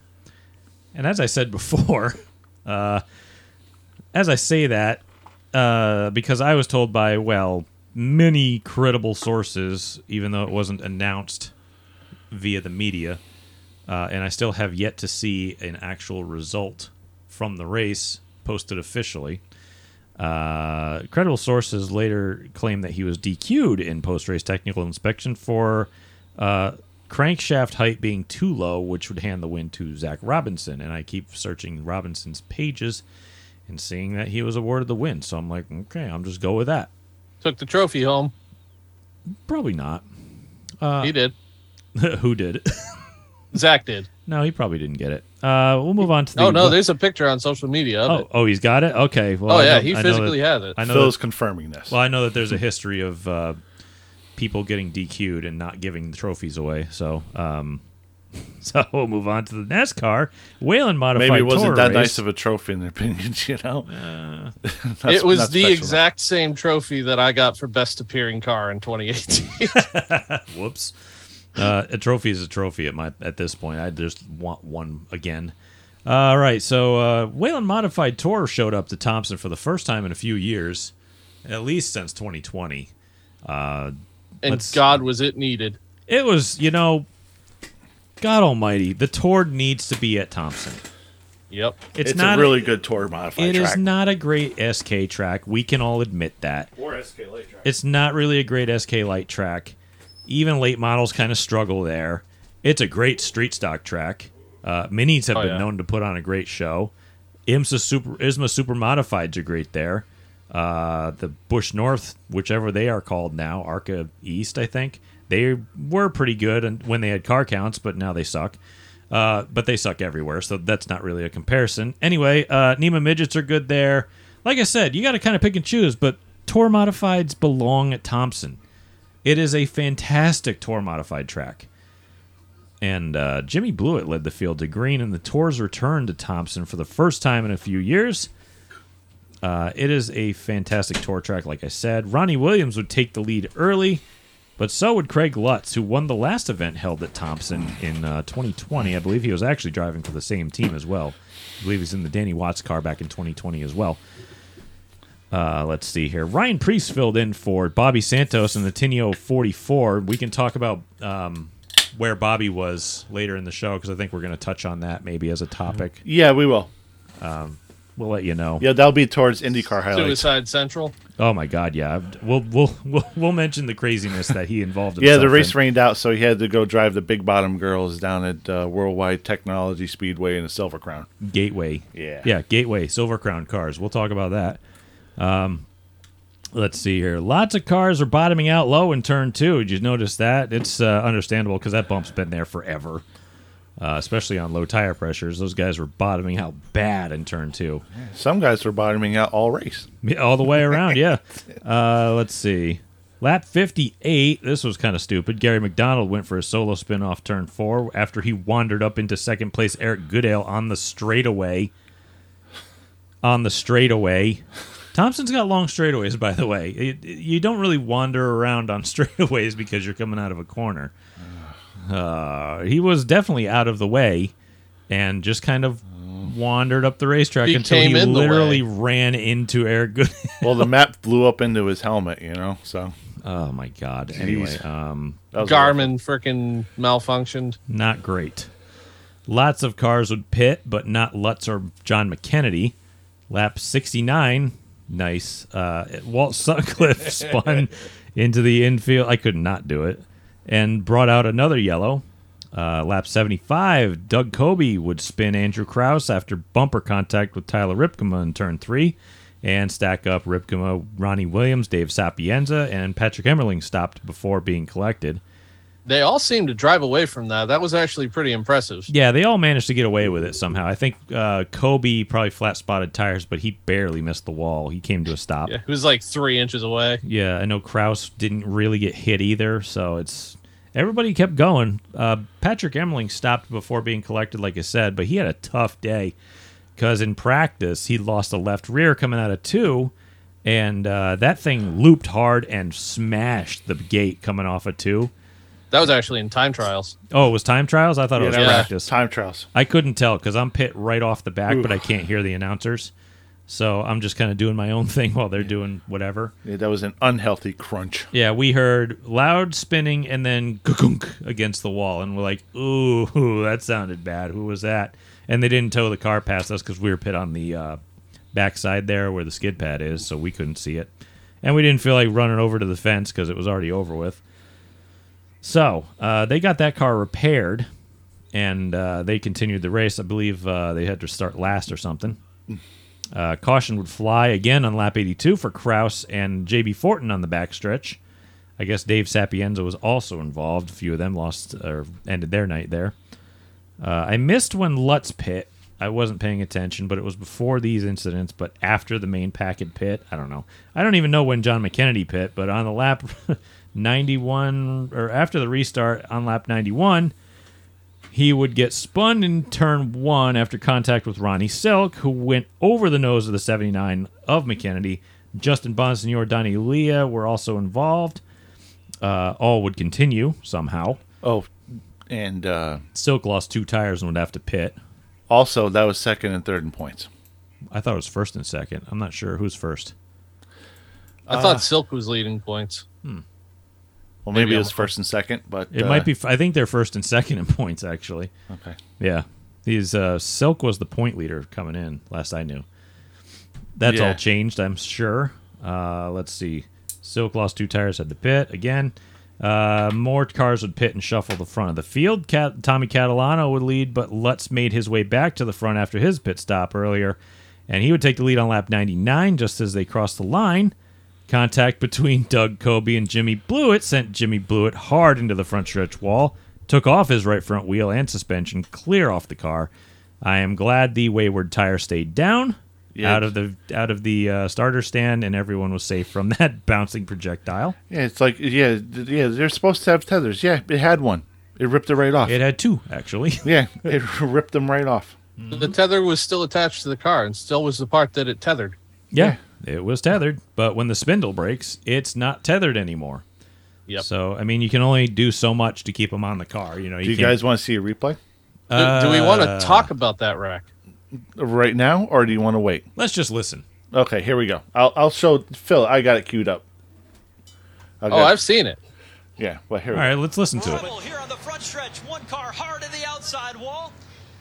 A car is Jimmy Blewett. That thing is just And the grinding 70 to a York. halt, and he is not happy. Here's a slow motion. The 32 goes to the outside lane. They're 3 wide for a moment. Kobe I on the mean, bottom Kobe's on the bottom, gets but he, into Jimmy Blewett.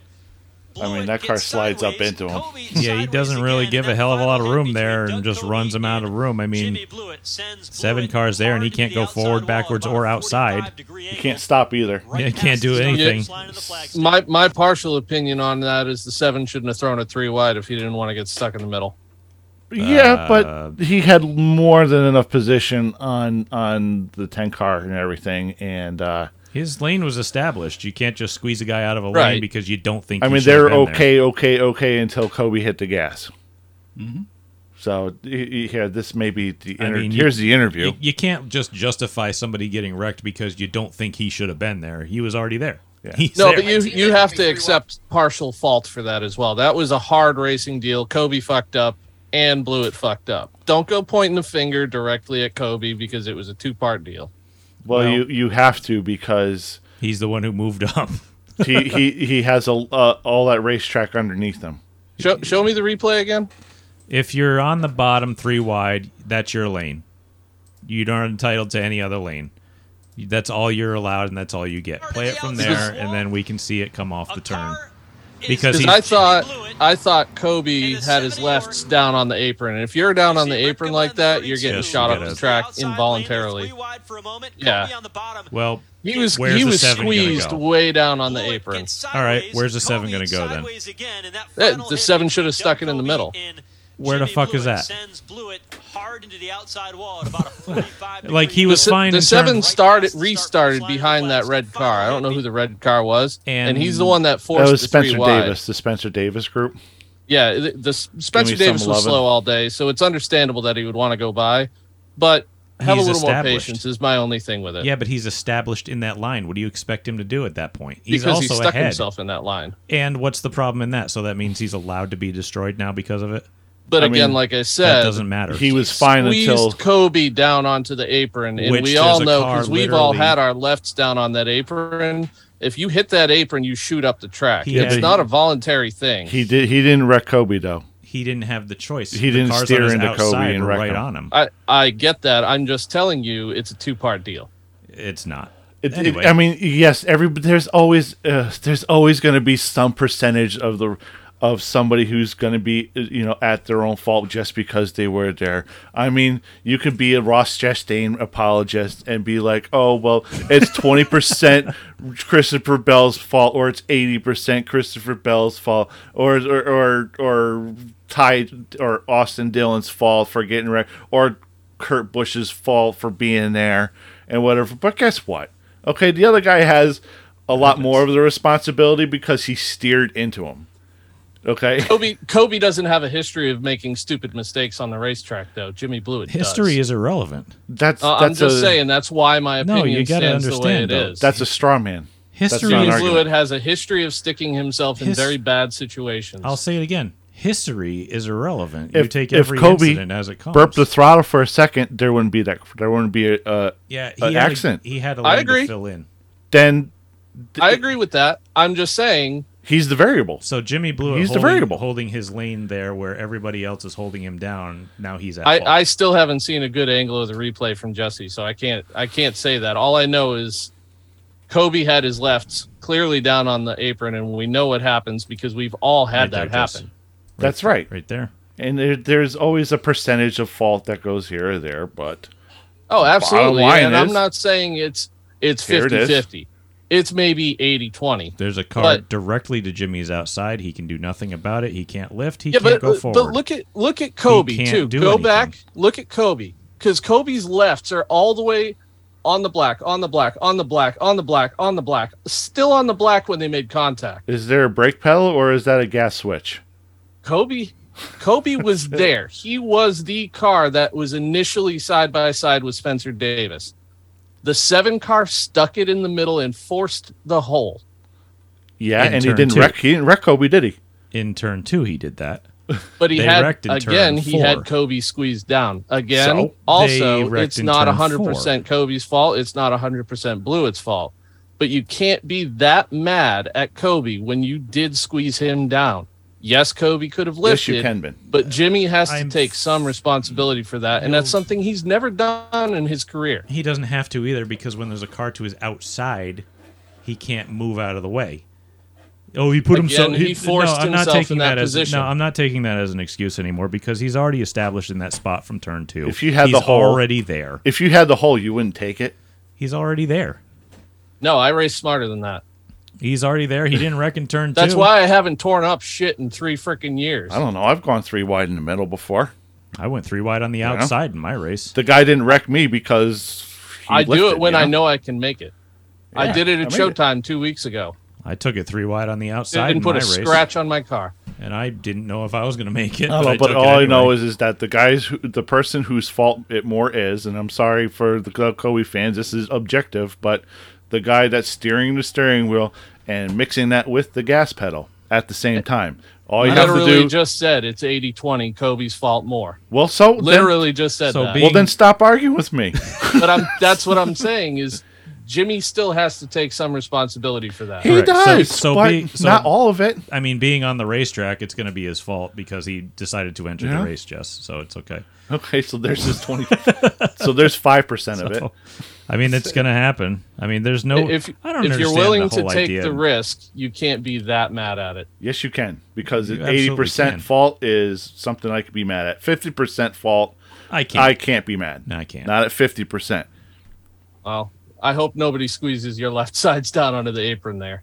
That's definitely happened. Well, then I before. won't take him out. Yes, it has. It's definitely happened, but I've lifted because I didn't want to drive the 2 cars up Hey, into the wall. guess what? I did too. Jesse has the trophy.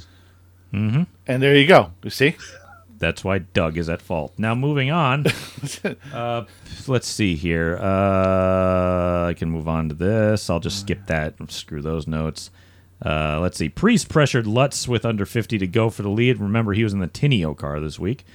With 17 to go, McKennedy and Silk would make contact again, sending Silk into the turn 1 wall backwards. Contact happened when room ran out as those two were running side by side and encountered a lapped car.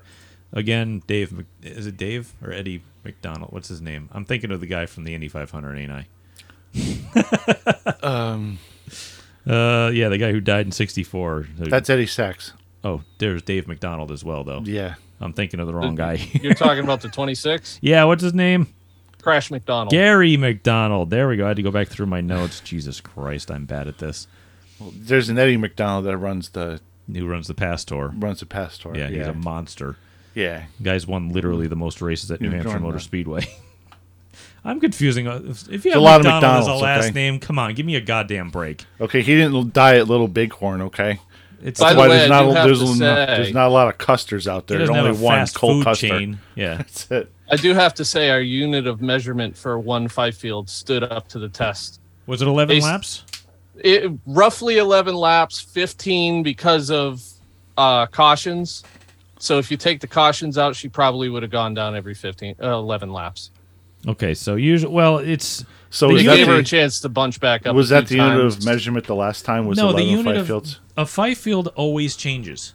It is pertinent only to the specific race at that time. Right. Because you have to take into account exactly when. God, my mic's falling apart here. Sorry. No, I was asking You got to Phil take if into that account was, exactly when she goes a lap down. I was asking That's Phil the if- one if- unit of measure. If it was like 11 at the last tour race at Thompson. Like if she went down on lap 15, Yeah. 15 laps is one five field. It doesn't matter about cautions. That's just how it is. Right. That's how It's this typically works. between 10 and 15. Yeah. 11 So- is about the rough average. Okay. But like I said, with this race, because there were cautions to allow her to catch up and not lose a lap a couple times, it ended up as 15. So the math checks out very easily. Then this race was exactly 10 five fields long. It was 150 laps. So that made math much easier to do.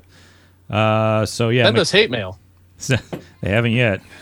So yeah, I mean, watching those guys race together and go down into turn one, and Gary's on the bottom trying to get out of the way, which, I mean, you can only go so far to the bottom until you hit the apron. You can't run through the grass. I'm not going to make you run through the grass if you're a lapped car. They got, it looked like McKennedy was getting pinched down by Silk. I think Silk was just trying to kind of chicken him into the lapped car, and I don't think you're going to chicken John McKennedy. And they made contact, and Silk ran the right rear of his car straight into the wall. Not great. Not great for him. That was a lot of damage. Not great for points. Not great. McKennedy, I don't think he got any damage. He continued. So that wasn't great, but that's a lot of drama there. So we'll have to keep an eye on that because they came together twice as point leaders and had two separate incidents together. One ended up over one ended up over the front. Like I think Silk was on the front of McKennedy's car earlier in the race, and then McKennedy got pinched down into Gary McDonald by Silk, essentially. And he didn't lift because he was there, and Silk paid the price for it. So, yeah, that's going to be something interesting to look at looking forward, especially as the season starts to wind down and they're still together in the points. So let's see, 12 to go on a restart. Ryan Preece spun the tires, allowing Lutz to escape with the lead, which is kind of uncharacteristic for Ryan, but it's not his car, so who knows. Immediately, Donnie Leah and Austin Beers would crash in turn 2 and bring out another caution. On the restart, Lutz cleared Kobe and brought Eric Goodale with him, but Lutz would go unchallenged as he would win in the Danny Watts number 82 car. Again, that's back-to-back Thompson races for Craig Lutz. I never mentioned his first name, I don't think. Let's see, Catalano and Ripkema would crash at the end and exchange words and more drama at the very end of the race.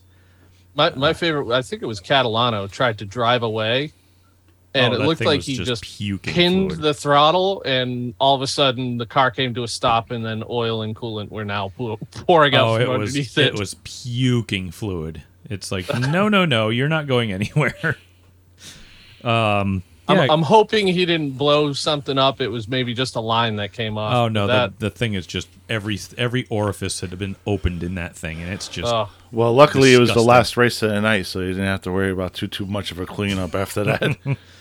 Yeah, that was a pretty bad one, and I think that was like fourth career win for Craig Lutz on the NASCAR Tour. I'm not sure. I believe maybe. so. It Sounds might be about right, yeah.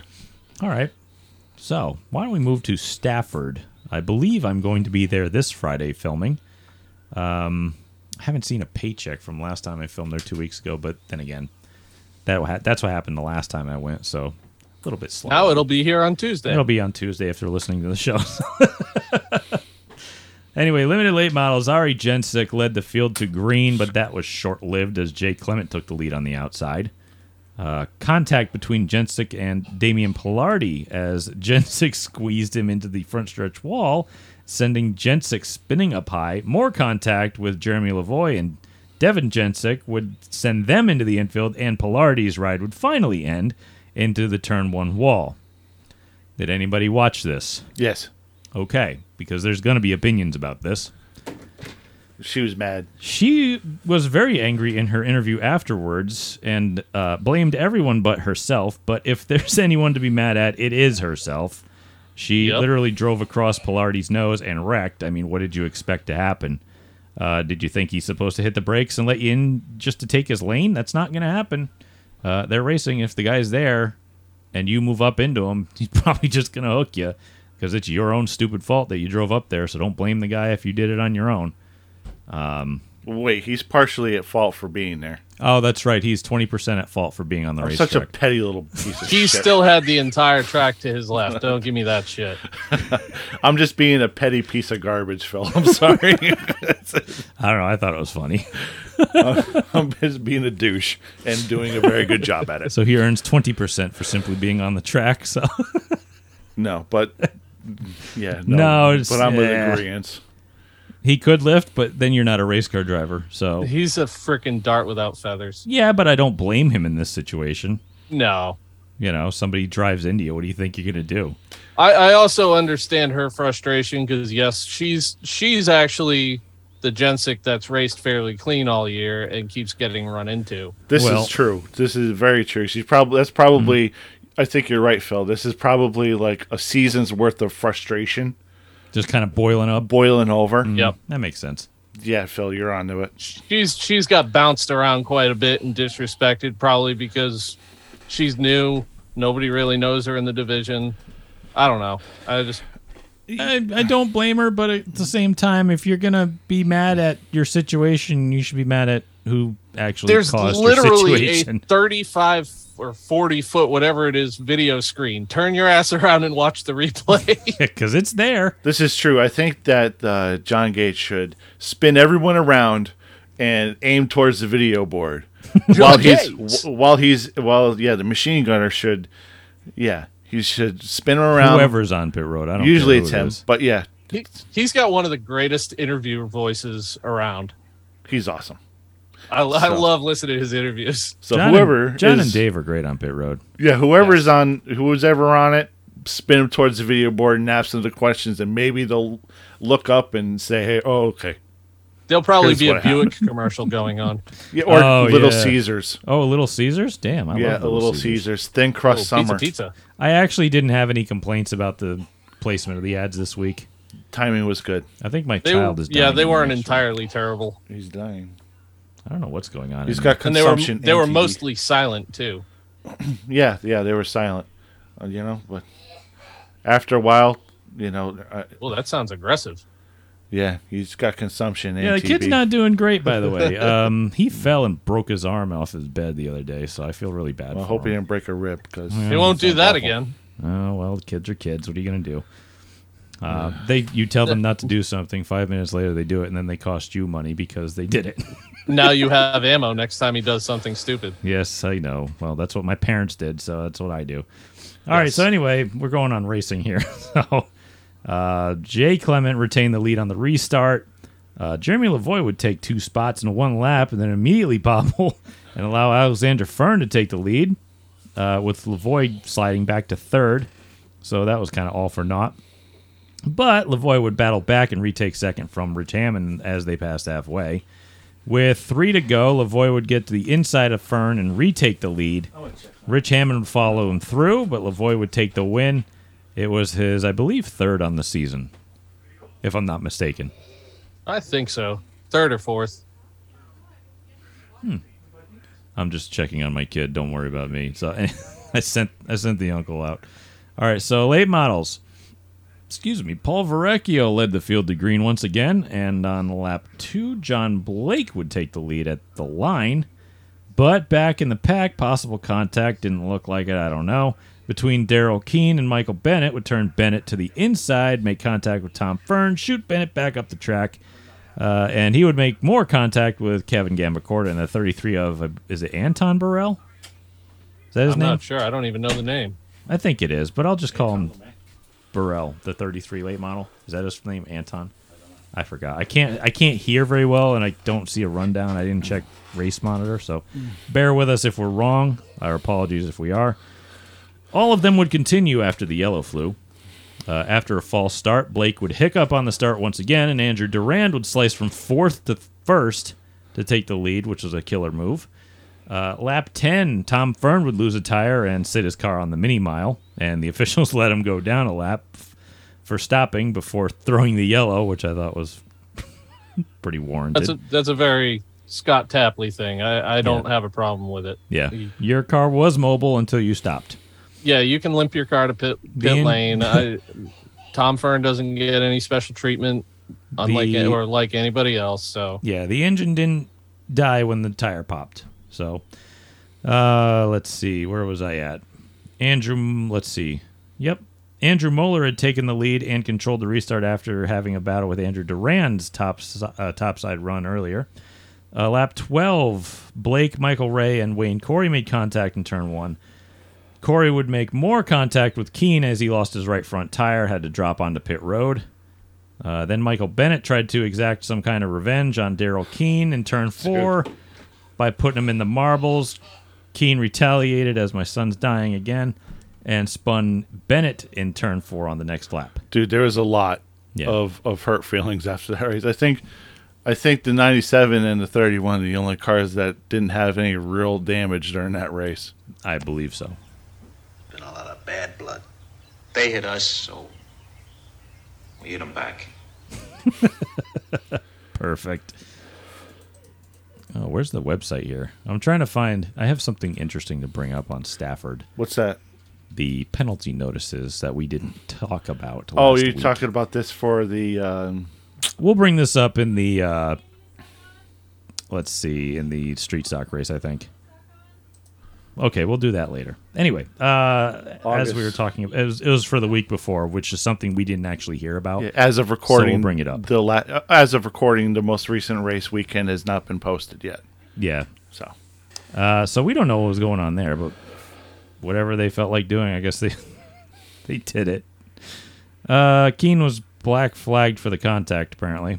Adam Gray had patiently been moving forward through the field.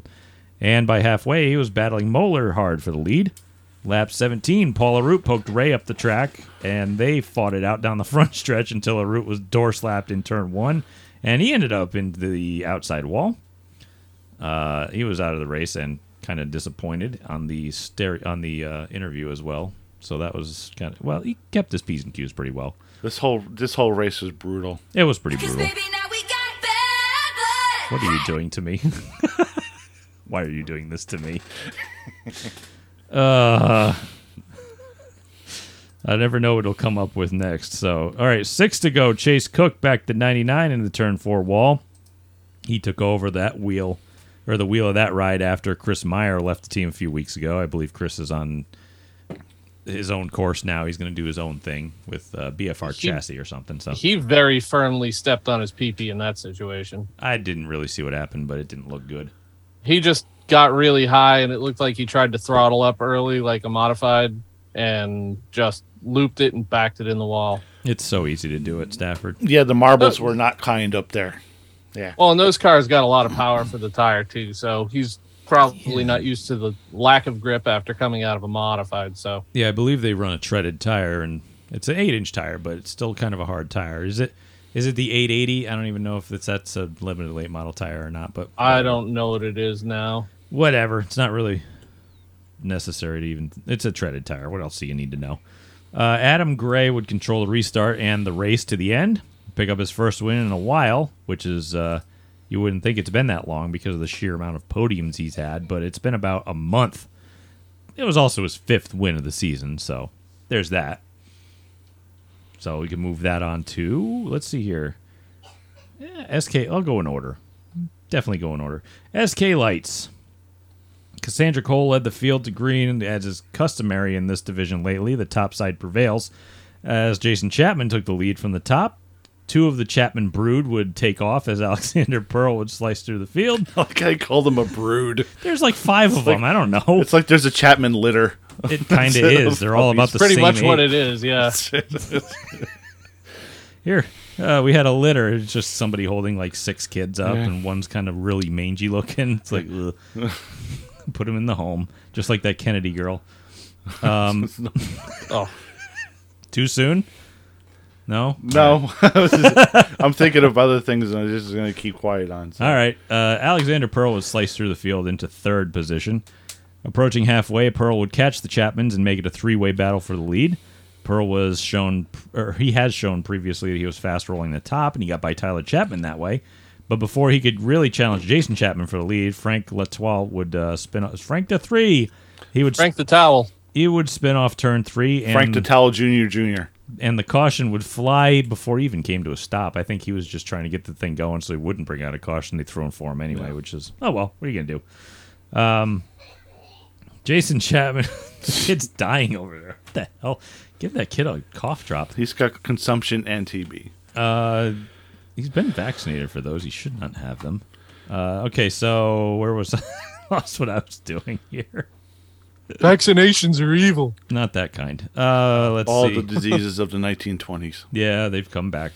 Let's see. Pearl, I've lost my place because I was talking about consumption. Jason Chapman would take the top on the restart, but Pearl would be too strong and take the lead from the bottom. Meanwhile, an incident in turn 1 would see Derek Devis turned around in front of the field, possibly off the nose of Casey Vogt. Chris Bagnall and Joey Farino would not be able to avoid, and they would collect each other into the Debus car, which would put Debus out of the race. I believe As good as Debus had a year, what was it, last year or 2 years ago? Probably both. That he won. Yeah, this year, not good. Hey, it happens. Look at my year. I'm just kind of trying to learn stuff. Yep. You know, Been there too. It happens. Derek Devis is on probation for this last one and the next 2 races after that. So because of the week before when he got off on pit road and was very, very angry? Because of the August 12th.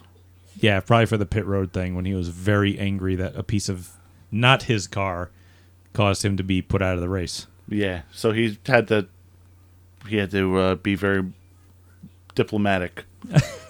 He was pretty pissed off, but he held himself together enough to not get thrown out, I think. Let's Hopefully. see. Vogt, I believe Casey Vogt was put to the back for contact.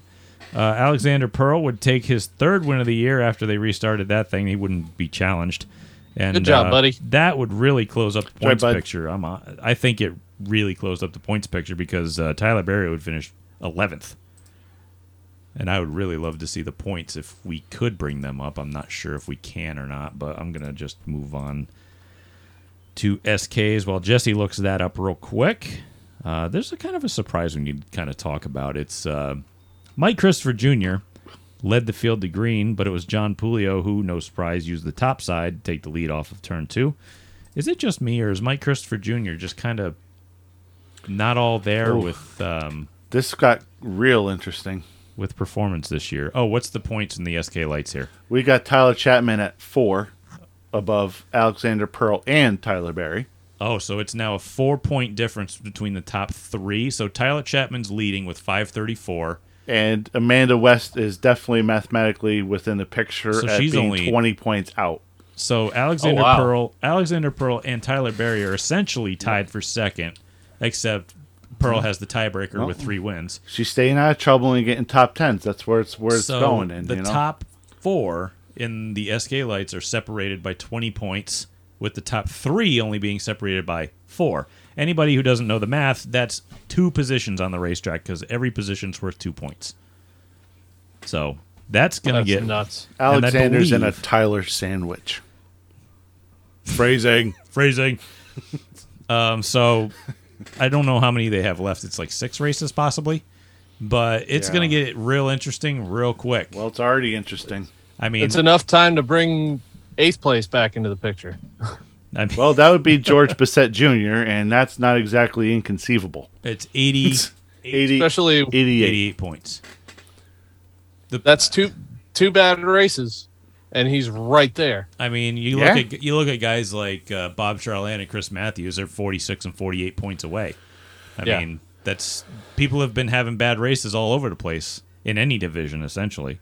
It hasn't been your typical runaway year in that division. No, it was... Usually there's one guy that just gets hot, and he's that all year, and everybody's close, but just can't get him. I mean, Tyler Berry was looking decent for a while, and then he had a rough stretch. So it's pulled the points way closer together. Because I think it was way out of hand. It was like 30 points or something before, or 40 even. I don't even remember, but... that's really tightened it up big time. So I don't know if it's going to come down to being like the Sportsman at Thompson last year, where the top 4 or within like 4 points, but we'll see. In the last race, I mean. So, all right, we got to move on. Like I said before, SK's Mike Christopher Jr. led to field to green. John Pulio took the lead on the outside. Is it just me, or is Mikey kind of off on performance this year? They're definitely missing a step, and I don't know if it's they're getting behind on shocks or motors or what they're getting behind on. It's weird. Well, yeah, if they knew what it was, they wouldn't be struggling. So that's the thing. It's tough. They are struggling a little bit. True. They have hot and cold years, it seems. What was it? The year we filmed the show was just a very off year for him, and then the next year he came back, and how many did he win? 5. Yeah, 4 or 5. Yeah, exactly. And then the year after, he was a turd again, I think, and then back to winning again, and then it's up and down. They haven't had they've had success. They haven't had the consistency. Yeah, it's a very streaky team. Yeah, they'll find it eventually. I mean, Mike Christopher Sr. ain't dumb. No, they'll figure it out, I'm sure. It's just one of those things that they're probably doing it on their own, and they're just behind. That's all. I think they still do their own motors, too. More than likely, but I haven't seen them have engines, since people will probably say, oh, motors are electric. Yeah, and they should fucking throw all those away, too. Ronnie Williams would get by on the outside of Pulio to take the lead on lap 3. Troy Tomlin would continue his upward momentum of the last few weeks and move to second. Lap 10, let me see, lap 10, contact between Marcello Rafrano and Tyler Hines sent Hines spinning in turn 1. Everyone missed him except Keith Rocco, who, minor contact, but he stopped in time. I wonder how this is going to be Tyler Hines' fault. He was on the racetrack, so it's 20% his fault. Oh, that wasn't me, Phil. Tyler Hines is a disaster. Oh, man. No, whether it's his fault or not, he's a disaster. He's like Daniel Wesson. It's always going to be his fault. Oh, man. So, again, Keith I didn't Rocco get to see the barely SK missed him. race yet, so. Yeah, well, you're getting it now. So, Tomlin would temporarily take the lead on the restart, but Williams would grab it back, as Brian Narducci would make it a 3-car battle. Honestly, the top 5 would not change for the rest of the event, and it went green from then on. And Ronnie Williams would take the SK. This was a weird race because did they spray that track again? I haven't gotten an email saying they have, but then again, I haven't read a lot of them either. So because if they did, it probably just lasts a while because it doesn't rain here anymore. It's time to stop. Or the groove moved up because the tour cars were there. It's time to stop. Because it was a one groove racetrack and it was on the high groove. It's tour mods always make a racetrack one groove, it seems. And obviously they had the tour mods there. They sprayed the track and then they never really got a rainstorm since then. Today we got one. We got an actual all-day rain for once. Yeah, we did. First time in months, probably. I mean, yeah, I know. I had pissed off customers because technicians couldn't go do work today. I had to deal with that. I know. For once, we actually got rain. Isn't that interesting? Yeah, it ends up. So maybe that'll change. Stafford looked like Thompson. I don't like the groove being on the top. It looked like a race at Thompson because nobody could go anywhere in the bottom unless you dive bomb them and send them up into the third rail. What's funny is the support divisions, like a street stock, sportsman, mini stock kind of division, don't have a problem running the bottom when the bottom's not the preferred lane. You know what I mean? Like at Waterford, the bottom isn't anymore. Thompson, it isn't. You can still pass on the bottom. Yeah. You know what I mean? Well, like Phil said earlier, they have more motor than tire. Yeah. So it's all about balance. But if you're going to spray the track, a little bit lighter, please. Thank you. So let's go to the street stocks, which, by the way, we'll talk about this ahead of time. We didn't notice this before, but Jesse brought it to my attention. But the week before, there were some penalty notices that we didn't know about. And I didn't know about it either because apparently there must have been some kind of fracas in the pits after the race. Let's see. Street stock drivers Jason Finkbein, Bert Ouellette, and Tyler Trott were all, let's see, their infractions were all unsportsmanlike conduct. Finkbein says driver responsible for crew, so he got a $200 fine. He was suspended for Stafford for 2 races. I don't remember seeing him in the event either. He was at Thompson, so that makes sense, actually. He was at Thompson earlier in the year, though, to be fair. Well, it definitely freed up his time. I haven't Not been being able to watch because Racing Schemerica's freaking coverage is absolutely terrible. Bert Ouellette was fined $100 and starts last in the next two events. Well, including the one that we're just going to talk about. Tyler Trott got the same thing. I think I said Finkbein got a $200 fine instead of a $100 fine, so his crew must have done something. And there must be something that had to do with the contact that was on lap 10 of the Street Stock feature last week. Let's see. Street Stock contact with the 46. Oh yeah, because that was the race Trott spun out the 46 and we ripped him for it. Yeah. And then I don't know what. And I think Bert got into Trott later in the race for some reason. Something happened, so I think there was kind of a three-way fracas after that. There was an Eiffel Tower of angry men. Let's not say that. Phrasing. So let's go into the race here. Chris Danielchuk led the field to green, but that lasted to the backstretch as Nick Hovey would use the top to get by. Weird. Oh, did you tell where Tyler started? Did he start last? Travis Haidar? Travis Haidar. Oh, he started like third or fourth. I forgot. He's won like four or five races this year. I think he started fourth. I think the rule book says they can't start inside the top 10 too. They always say that, but they never stick to it. It doesn't matter the track either, by the way. We'll get yelled at for that. It doesn't matter the track. I've always seen it. Let's see. I don't get it why he would start fourth. He's won so many races. Someone's got to explain that to me. I just don't understand. I mean, Travis Haidar got take him three wide, and Hovey and Haidar would then battle for the lead. Haidar would take the lead on lap 2, and he's like second in the wins list this year with like three wins. I forget. Well, he has as many as Bobby Stark. Bobby Stark has, I think, one more than he does, doesn't he? No? 4 wins. Oh, they're tied for wins now. Probably because Travis ended up not winning this race, but it was a different Travis. We'll get into that. Yeah, so he was tied with Tim for wins. Okay, so let's see.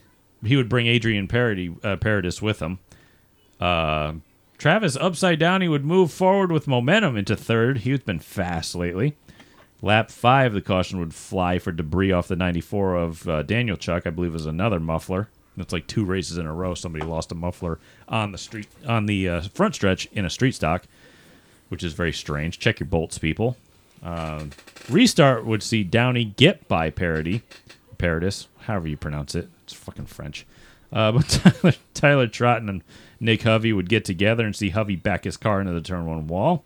Hovey admitted in his interview to running down tight on those guys, and that's pretty much what it looked like if you saw the interview. For real quick, for clarity, the Stafford Street Stock handicap rule is current season Street Stock feature winners will not be posted to start higher than 5th position in any feature events. Okay. But Travis started in the top 5. Was somebody slated to start up front and just didn't? And well, there was one car. Now I'm wondering. Because that would make more sense. He was supposed to start 4th. Okay, and where'd he start? 3rd. Did they just move the lineup? They moved the one car Somebody up. must not have started up front who was supposed to start up front, I'm thinking. You know it what was I mean? the number 66 car of somebody. I can't remember who. But they didn't high qualify in a rent-a-wreck, did they? There was no qualifying. I didn't think so. And that guy was his first race here, and it's probably going to be his last one, as we're going to talk about. Yeah. Let's see. Because the next restart, Haidar and Downey would battle side by side until a yellow flew a lap later when one of the renter race car vehicles went hard into the turn 3 wall head on. They are not getting the crash deposit back on that one. No. That car, amazingly, is only getting horns. I was talking to Gary the other day. Really? I mean, Gary said it was clip-worthy when I saw it, but apparently they also have a steering stop, so they can't overcorrect too far to the right. And did it break? I don't know. Maybe it just wasn't gone far enough. Hey, nature will find a way. Life finds a way. We need that sound. Life will find a way. If we go back and dig on YouTube, we can find my first race ever in a rent-a-wreck back in 2012, and I almost did the same thing in the same spot, but I was also running 7th. That's fair. I really want to drive one of Gary's cars for him just to see what I could do in it, but I don't want to. They're not terrible cars overall. I just don't want to pay to do it because I have my own car. Why would I pay to drive someone else's? I mean, I could give them some expenses, I guess, but anyway. I mean, talk to them because I hear there might be a seat open next year in one of the full-time cars. Well, what the fuck? Why didn't you tell me this earlier? I would have texted Gary immediately. Like, please let me drive. I don't want to pay to race. I just want to win. You can have the money. You can have the trophies. You can take everything. I believe Chris Danielchuk may be either moving up or moving away. I heard different things, but I think that 94 is going to be... I'm certain I would have to bring money to it. It's not just going to be me allowed to drive a race car for free. Let's be fair. Probably. Let's be fair. Gary runs a business, not a charity. So, yeah, let's see here. Hydarwood. Okay, let's just back up and start again. Travis Downey was strong as he controlled the race on the restart and took off. Hydarwood closed the gap a bit, but not have enough as Travis Downey would win his third race of the year. By the way, thanks to Bonsa for the Upside Downy reference, as we were the guys who originated that nickname. I believe Jesse might have been the guy who did that. And he mentioned it on the broadcast because he made his full broadcasting debut, and I thought he did great. He did awesome. Yeah, he did a great job. By the way, okay, go ahead. I was going to say, in fairness, I think everybody already knew that he was going to be absolutely great at what he did on Friday night. Yeah. It basically, I believe he was trained properly, and it showed because he never really missed a beat, you know? No. Well, and he's been around it long enough. He does great voiceover work, great interviews, so it felt like it was just natural. By the way, Bonsa, if you want a deeper voice for announcing, start smoking.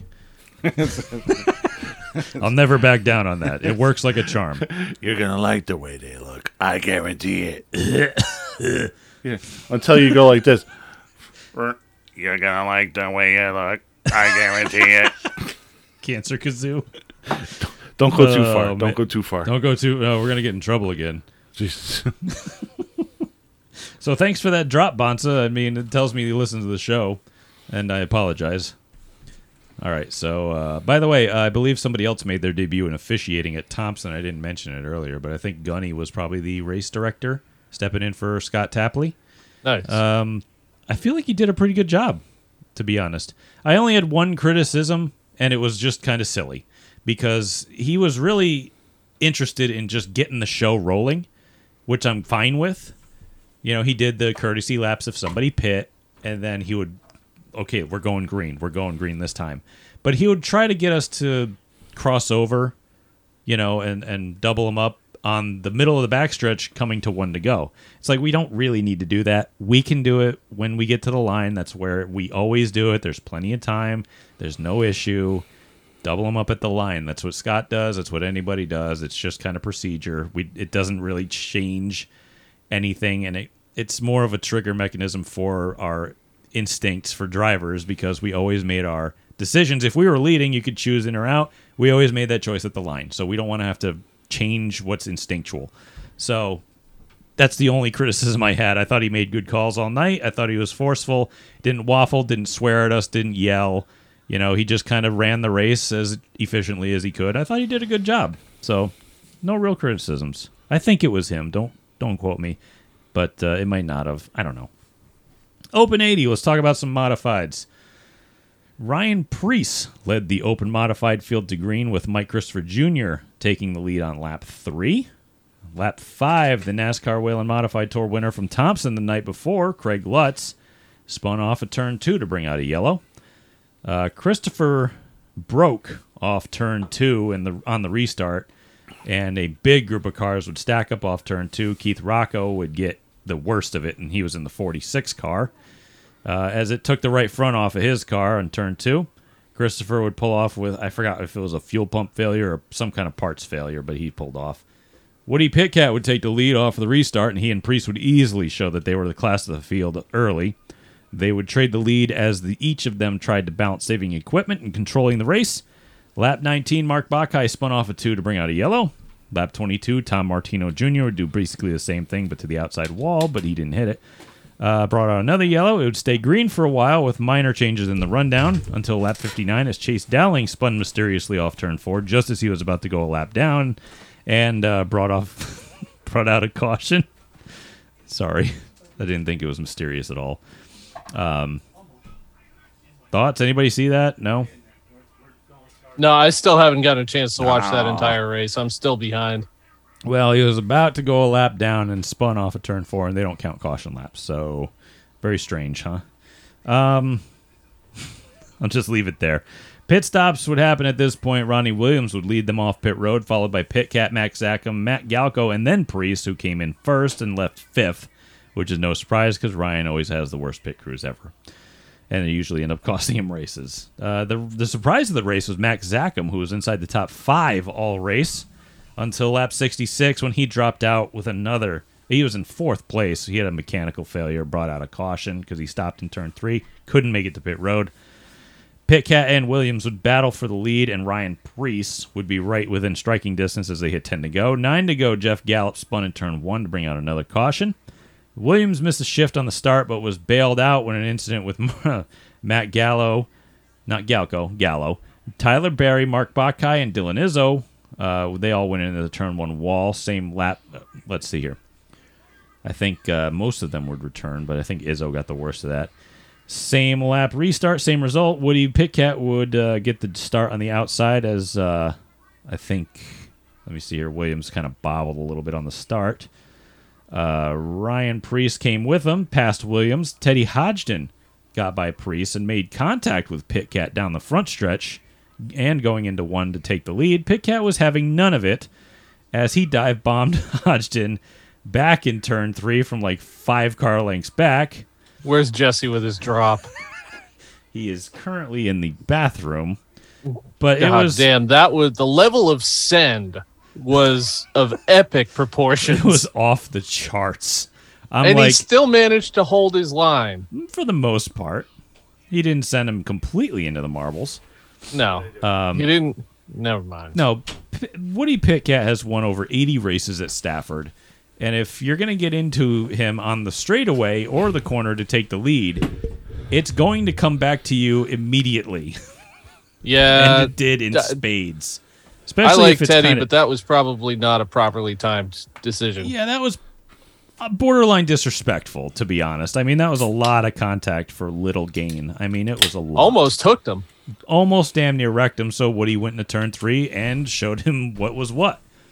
So he basically doored him back and moved him out of the way. I think Priest kind of took advantage of that as well. I think he also got by Hodgson because he sent him so hard. Yeah, he got up to second there. Yeah, Priest got back into second after that. The last 10 laps is all I got to see when I walked in the door the other night. Well, that's all you really needed to see because that's where all the action was. It was a great finish.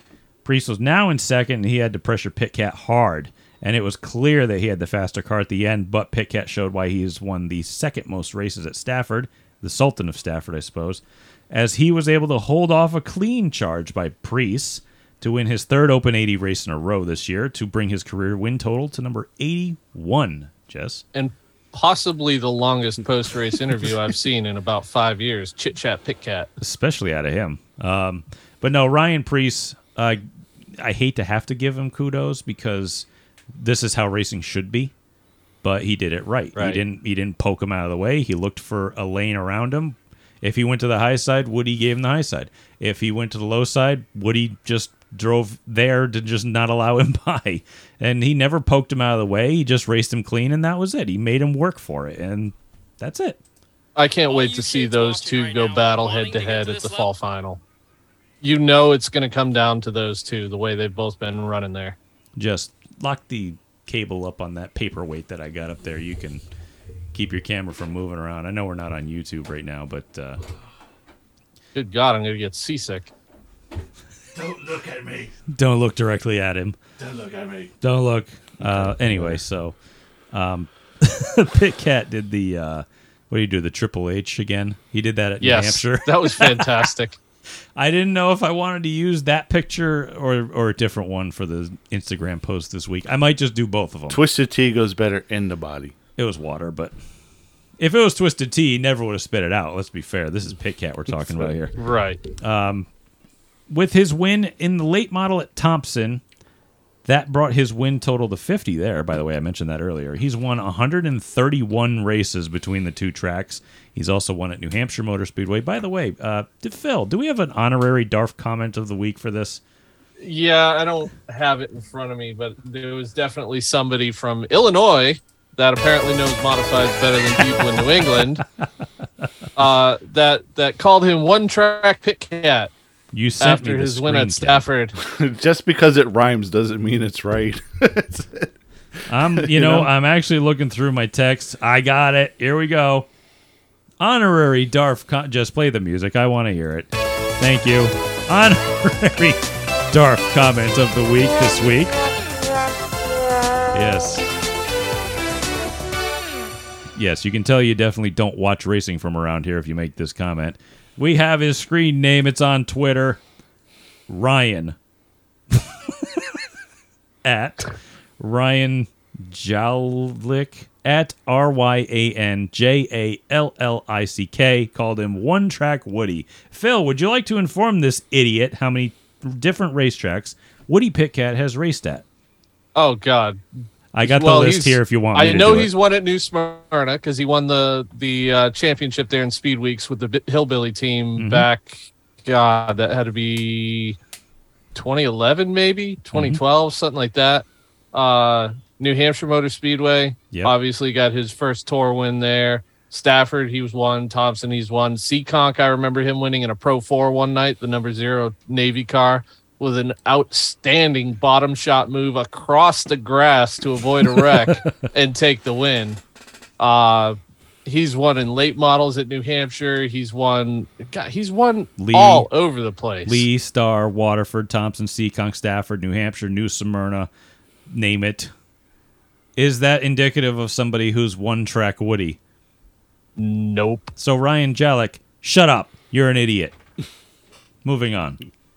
Keyboard hero. Fucking idiot. All right, so that's a lot of races to win between just 2 tracks.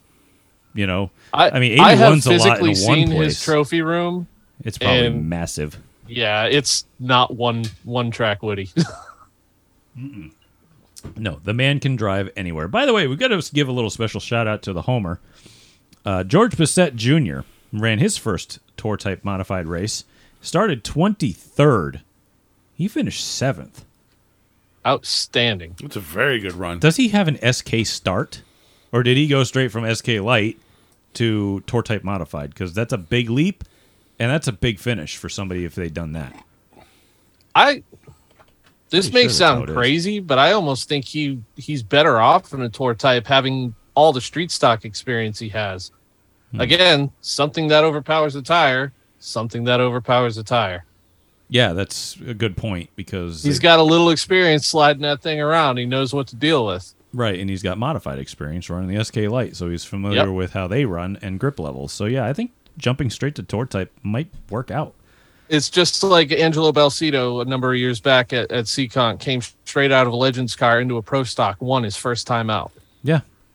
Those cars are super edgy, and you got a Pro Stock, big motor, not a big tire. It's probably a 10-inch tire, but they skate a little bit, so they're kind of twitchy. So yeah, that's all for our Stafford lineup. Again, I believe I'm going to be there this Friday, filming yet again, if it's the 26th. Yep, I believe it is.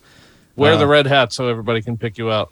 I do actually. I wear the I wear the reflective jacket that they give you, and I wear the red hat just because people can see me. I'm in a red hat. That's literally the only excuse for me wearing it. Go Wildcats! Go Wildcats! I did notice the Stafford pit interview guy cheating a little bit, unlike you this week. He was holding the camera down low instead of up on his shoulder a couple times. That was Mr. Connor Sullivan. Was it? Yes, it was. He has an excuse then because I think he did Thompson for Racing America, and yes, I know it's not his fault the cameras had issues, but he did that, and I think he did another race during the weekend too. So he got a workout with a camera. So this week we're going to trim the show a little bit because we don't have to talk about the national stuff, but we'll just do the talking points of the National Series races. Does that sound good? The Ross Chastain don't give a fuck tour continued, as the DBC guys would say. Yep. Right. We're going to go to Waterford first, though, because they ran this weekend as well, and I watched those videos over at youtube.com/speedbowlhistory because they post those weekly. All right, Legends cars. I'll buzz through this real quick. Dylan Cody led the field to green. Dylan Freeman, okay, took the lead quickly. Freeman would run strong and hold the lead for a good while until his car started to heat up the right rear, and that allowed Brody Monahan a lane to get by on the bottom. Monahan would get by and cruise to, I think, his 5th win of the year in the Legends car. The field was surprisingly short, considering they were getting double the cars earlier this year with the new INEX sanctioning. That was kind of surprising. I'm wondering if Seekonk had some kind of extra pay event. Not sure. I don't recall them ever running Legends cars on Saturdays at Seekonk. They're usually a Friday night thing, but they I'll are. look it up. SK Lights. This got interesting at the end, but Johnny O'Sullivan will lead the field from the pole on the outside. I think he had the lead. But Ethan DeRocher would run him into the Crystal Mall parking lot off turn 4, and he would take the lead. That's in that direction, right? Yeah, okay. That's They pretty used close. to display cars at the mall. He was just trying to get them there early. I guess so. Ain't O'Sullivan. going nowhere. He's going fucking nowhere. Is that, Where you going? what is Nowhere. that from? Boondock Saints. That was the movie episode was last week. No, but that's great. I love that movie. Let's go to O'Sullivan would get back to the bottom and battle back for the lead until the yellow flag flew for a car in the wall of turn 4. They called the next restart back twice for some unknown reason. They both looked fine to me, and I think they sent DeRocher to the back for it, for jumping the start, which, again, I didn't really see where anything was wrong there. Just my opinion. My only thought is maybe he was playing restart games that you couldn't hear, just jerk the throttle around or something. I don't know. Burping it, jumping things back and forth. Yeah. I mean, didn't really see it, but I mean, I couldn't see it. It's a video. It's hard to see. It's hard to see on a video. I mean, it's, And I think that's right where Webby usually calls the races from anyway. So yeah, but again, I mean, I couldn't tell. So I'm just what it speaking. is. I'm speaking my opinion, and that's opinion only. So let's see. O'Sullivan would. it was hold, 20% Webby's fault. Yeah, he was there, so it's 20% his fault. O'Sullivan would hold the lead off on the restart, but immediately be challenged by Isaiah Newcomb. O'Sullivan, he would hold on to the lead until a caution with 4 to go. Newcomb would get a better jump on a start that they didn't call back for some reason. Again, I'm talking about starts here. And he would grab the lead, but a yellow with 2 to go, set up a green-white checker finish. So O'Sullivan was on the outside. He dug hard around the lap or around the top side on the green-white checker, and was barely able to edge Newcomb at the line in a very close finish. I wish I'd actually been watching the race monitor and seeing the actual time for that finish, but I can't check it now because it's already gone and it's not in my history. But it was really close. Like, I didn't know who won until they told me. So that was a good finish. Let's go to Street Stocks. This was kind of, this wasn't so bad, I guess, for typical street stock racing. John Porter led the pack to green after running, led the pack to green, and after running the 12 of Brian Norman wide, he took sole control of the lead on until lap 3 when Sean Gadeke would take the top spot away. Porter just needs all that room because the car's always sideways. He typically drives like there's nobody around him. Yes, can confirm. That's all I'll say. Well, the doctor's not a brain surgeon. He's definitely a general type of practitioner. He's like a Civil War doctor. Great guy. Yeah, he's a fun dude. Yes. But scary to race around. Double yes. Like I said, he's more of a Civil War surgeon. Okay, you got hit in that limb? Okay, where's my saw? Yes. Let's take that off. Yes, he's got 2 tools in his medicine chest. Somebody get the sawzall. Saw and a bottle of bourbon. A saw, a bottle of bourbon, and some gauze. thread. Oh, yeah, there you go. Definitely a doctor, just an amputist. Let's go. The 67 of Aaron Clemens would get spun off of turn 2 to bring out a yellow. Another spin after the restart by Brian Norman would bring out yet another yellow. Who spun Clemens? I believe it was Taylor because he posted something on Facebook about spinning him on purpose. Oh, okay. He had moaned it, so I mean, I'm just giving him, the respect he's given himself. So, well, he probably won't be running the next race if that's what he did. Well, he said he did it, so I mean, I don't know. I don't know. Don't post about it though. It's not my deal. He posted it. If you want to read it, go look at his post. No, All I'm right. just saying these tracks have social media clauses now. Yeah, I don't get it. Anyway, sorry, I'm really distracted because I'm surfing through Twitter at the same time, and I'm watching a guy at a Yankees game make a hot dog into a straw and then drink a beer with it, and it's really grossing me out. So, I'm gonna. All right, let's keep moving. I'm not gonna make comments on that because it'll go down a really bad road. Something screwy around here. Send tweet via direct message to Phil. Send. There we go. I've already sent him one during the show. It was incredibly I saw that. stupid. I haven't watched it yet. Gentlemen, which brings me to my next point. Okay. Don't smoke crack. Is that Lawrence Taylor? Yes, it is. Awesome. Okay, a caution. Let's see here. Tony Macrino would prove tough on the high side and he would take the lead. Norman would spin again, and it kind of looked like they were black flagging him at the same time. I don't know. Somebody clarify that for me. But no caution would fly for that one. A caution would fly with 10 to go, and Macrino would get the jump, but immediately slide sideways or something in turn 2. Didn't look like there was contact. Phil looks very confused at his phone at the message I keep very sending him. disturbed. It looks like he's sucking a dick. You need to post this on the comment section when you post the video on the can't Facebook look at page. this. Frank. I can't even watch it. The guy Continue, please. He takes a straw and he pokes it through the hot dog. Takes the You center already out, have a straw. What are you doing? and he's using the straw, not the straw, but the hot dog to drink the beer. You don't drink Anyway. beer out of a straw. Well, it's not. It's a hot dog, so it's Exactly. around the rules. Post the video when you post this episode online, please, so that Oh, my people get a God. frame of reference to what the hell it is you guys are talking about. I'll get 4 texts. Where's this video? Send it to me. Okay, if anybody sees this on my Twitter, I retweeted it, so there you go. I don't know why. All right, so again, it looked like there was no contact with Macrino getting sideways, but it opened the door big time for Al Stone III and Sean Gaedeke to get back by. Stone would clear Gaedeke for the lead, and that would be how it finishes out, with Al Stone winning his 60th career race and his 59th at the Speed Bowl. He's got that one at Thompson. You did win the World Series.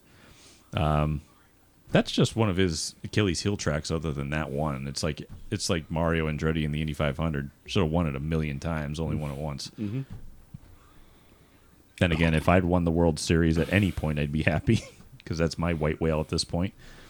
It was mine for 10, 15 years. 13 years it took you to win it, so. Yeah. Second attempt. Jesse, Jesse. I should have won it 8 times. Jesse should have won it 5 to 7 times and definitely crossed the finish line first and still didn't win it. So, I mean, what the hell?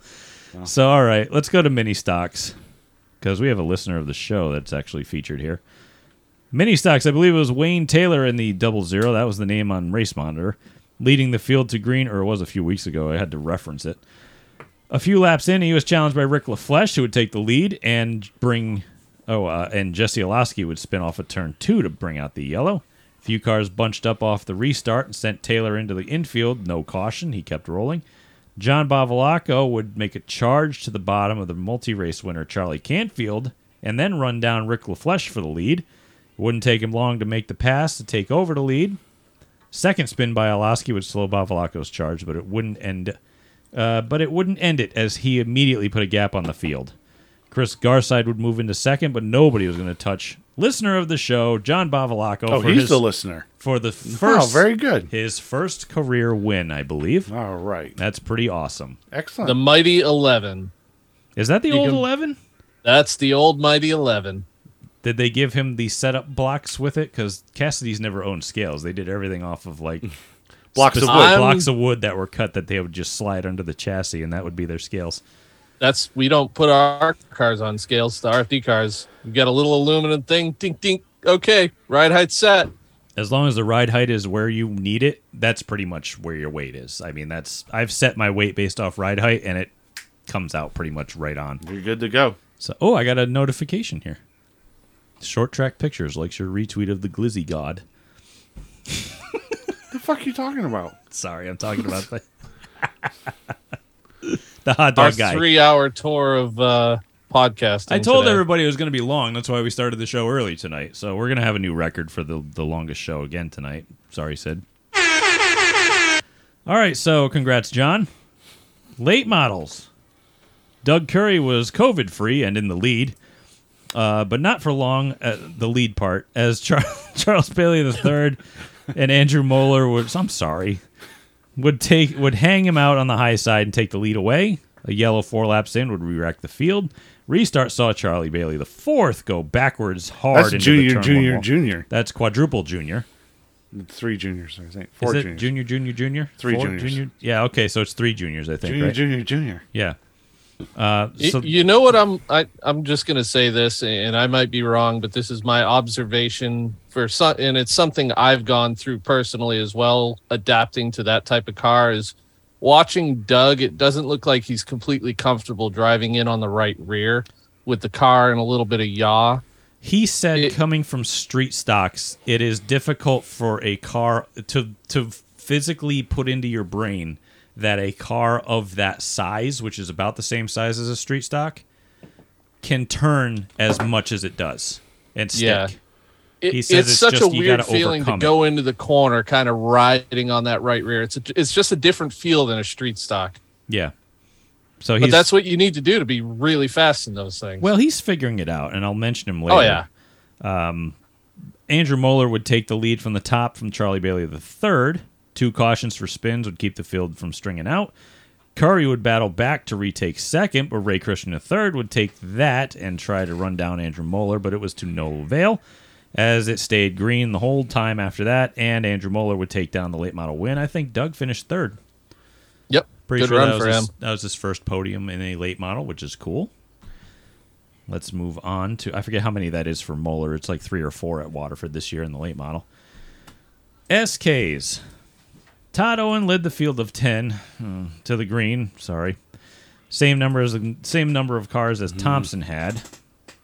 Yellow 3, and even Stafford's struggling. They had like 18. So I don't know what's going on, but yellow 3 laps in would keep the field close. The bottom groove did not appear to be a complete wad because Timmy Jordan used that open bottom lane to just kind of run right by literally everyone with relative ease because everyone was running the top side. And he ran straight into the lead before 10 laps into the race. Caution would fly with 7 to go, but it would do nothing to stop Jordan, who would take down the SK win after taking a week or 2 off. I forget how many he took off. All right, that ends our local segment. We should talk about this. Anybody see that wreck in the ARCA series at the Springfield Mile? Yes. Whoo, baby. This happened like right at the start of the rain-delayed cup race, so a lot of people were turning over to watch a rain race to see the carnage that might ensue and missed the end of this. But right, well, yeah, it took a while to get the track to dry off enough for the Cup guys to even go onto it. So yeah, I mean the ARCA series was at the Springfield Mile. It's one of I think 2 mile-long dirt tracks on their schedule that they still race at. I believe it's here and DuQuoin that are still on the schedule, and they've raced there forever. And they've raced on the dirt here forever. They did it before NASCAR pulled that novelty out of their ass. Yep. You know. They did it before it was cool, man. Now, sprint car guy Buddy Kofoid and Jesse Love Jr. were battling for the lead, and it was announced before the end of the race that because they had some delays and stuff, the State Fair had some event going on, so the race was going to end at 4 o'clock their time. I think it's Central Time, regardless. And as Kofoid and Jesse Love were coming down the front stretch, there was a lapped car that got a little wide off 4 and collected the wall. And it looked like they were kind of bottomed out on like the cushion down the straightaway. Like there's a little bit of dirt buildup outside there. It just stopped. And the thing just started plowing dirt and just kind of stopped. Or at least really slowed down. Now Love, it was really dusty as well. So Love kind of saw him and moved over, but Kofoid never saw him. And he drilled the back of this car. The guy's name was Bryce Hageberg. And he hit him so goddamn hard, I'm pretty sure he split the fuel cell. Luckily, there was no I think it was fire. the oil tank, actually. It could have been that, too. I mean, it looked like it was same bad. area of the car. Yeah. Everything was on the track. Everything was on the track. That car actually got upside down. He hit him so hard. And just an awful wreck. But luckily, Kofoid was able to get out okay. Hageberg, once they got that car righted, he got out okay. The race ended at that point at 75 of 100 laps with Jesse Love Jr. winning, but my God, that was a you know what? I'm going to call it right now. We're going to pencil this one in as a nominee for Wreck of the Year, okay? Yeah, definitely a nominee. Okay, that's Darf of the Year. No, we're not going there yet. Wreck of the Year. I got 2 for that. I'm not going to give that away. let's see, Bryce. I can't spell his name. I'll just do it later. Hang on. I can't spell it. All right, so yeah, that was a nasty wreck. All right, let's talk about Watkins Glen for a minute before we close this thing out, because I'm not going to talk about the races. I don't care. I want to talk about IndyCar real quick. Okay, yeah, do that real quick, because we mentioned that earlier. Because Yeah. they had a doubleheader with the Silver Crown Series. The fat bottom girls, the Silver Crown cars on the pavement at Worldwide Technology Gateway, St. Louis, Missouri, Illinois. I love the Silver Crown cars. They were, new SUSAC traditional record held by Cody Swanson at this race at 146 miles an hour. He was a little bit faster than his 2012 record in Iowa at 146. Now, what I say traditional is because number of years ago in 2006, there was the super speedway type Silver Crown cars, which is the ones you find on iRacing, the ones with the aerodynamic package and everything. Okay, now that record is like 175 miles an hour at Homestead in 2006. Yeah. Okay, so, no. That's a big old hell no. Yeah, heck, yeah, I would have loved to see that, but unfortunately, just they didn't market or be popular enough, you know. Let's see, Bobby Santos III would have a little bit of problems, and that's the one that he had to. This is the race where he had to skip, and why Ryan Preece was in the Tour Type Modified at Thompson, I think it was, because it rained out. Yeah, modified Tour. Yeah, he had problems. Swanson would win that one. So anyway, so a little note there: IndyCar goes 187.709, so about 190 mile an hour average lap. Yep. Chase Briscoe has the Cup record there in 2022. He went 138 miles an hour average lap. So from 146 to 138, it's still the Silver Crown cars are moving more faster than the Cup cars. That's an average lap. These That's guys were average. hitting the Silver Crown cars. These are just basically sprint cars on steroids. 170 miles an hour going into the corners. Yeah, and an open cockpit type, Silver Crown car. Phil won't even do it on iRacing. I actually got on there and I tried the iRacing sprint car, and nope. Nope. I love that. That's my favorite division on iRacing. I should get it. It's my favorite. It's free. Is it now? Yeah, because the it's original, so niche. The original one was not the USAC car. Oh yeah, yeah. It's so niche. They only run on Tuesday and Thursday nights. We could run it in our league though. Who cares? Yeah, yeah. Luckily for me anyway, because I worked for a living, the IndyCar race was rain delayed with 46 laps to go, and it was like rain delay for like 4 hours, so I could catch the end of it. So thanks, rain. I appreciate it. I was wondering why it was still on after the Cup race. Yeah, they rain delayed it for 46 to go because there's no stages, so pit strategy was everything. And this guy, David Malukas, who's a rookie, drives for Little Dale Coyne Racing. He goes to the top three, like 20 to go, 10 to go. He's taken down the two Penske juggernauts of Scotty McLaughlin and Joseph Newgarden, and goes by McLaughlin on the last lap, but just ran out of time. On the top. Yeah, on the top. And just ran out of time. That's 5 wins for Newgarden. He pulls within 3 of Willpower with 2 races to go. The top 5 is like down within like 50 points as far as the points concerned. And there are no playoffs, no stage. It figures first place gets 50 points for a win. You get a pole, you get a point. You lead a lap, you get a point. You get the most laps led, you get 2 points. There are no stage points because they don't do that garbage. It's like Willpower is at 482, Newgarden's at 479, and like 5th in points is 430 now. So it's like really tight with 5 to go, and the guy in 5th place in points is getting sued by his car owner. So as bad as IndyCar was 20 years ago, it is outstanding now. It's so entertaining. This has been one of the most entertaining years that have been. I don't know. I thought it was entertaining last year too. I just loved IndyCar so much, and it's the best kept secret in racing as far as I'm concerned.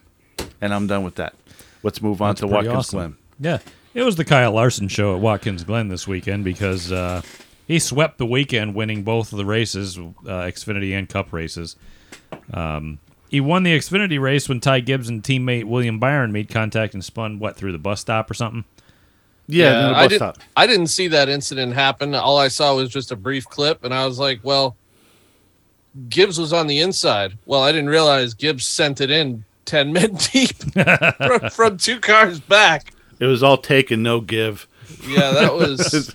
And then I think Byron spun him out in, like, what's it called now? Turn 6 as you come back? I don't know. They should still call it an 11-turn road course. I don't care what you say. Yeah, I don't know why they don't. I don't care. The bus stop is 5, 6, 7, 8. Okay, that's what it is. And then you go through 5, 6, 7, 8. Yeah, exactly. Yeah. And then you go through the bus, or you go through the carousel. That's always been 9. Then you come back to 10, and the last turn's 11. That's always how it was. But now it's 7 turns? Bullshit. Yeah, the left turn into 10, I've never then the seen right-hander is turn 11, coming on the long front straightaway, going into the hardest turn in racing, which is turn 1 at Watkins Glen. It's the worst. I love it. But no, I mean, they're saying you don't turn the wheel 4 times on the straightaway when you go through the bus stop. Okay. Yeah. Moving on. But Ross Chastain didn't. I did not actually see what he did, so please fill us in. Well, we'll get there when we talk the Cup race. I'm not talking about the Cup race. I'm just talking points. So, this is your time. It was when I think it was the beginning of stage 3 or something. Chastain just straddled the rumble strips on entry, half the car in the dirt, and cleaned out Austin Dillon. Yeah, this is his second kill on Austin Dillon this year. Like, no clue where the fuck he thought he was going. Yeah. Let's see. That's kill number 13 or 14. No chance of making the corner. Yeah, he never had a chance. And is that 13 or 14? Chastained Kimi.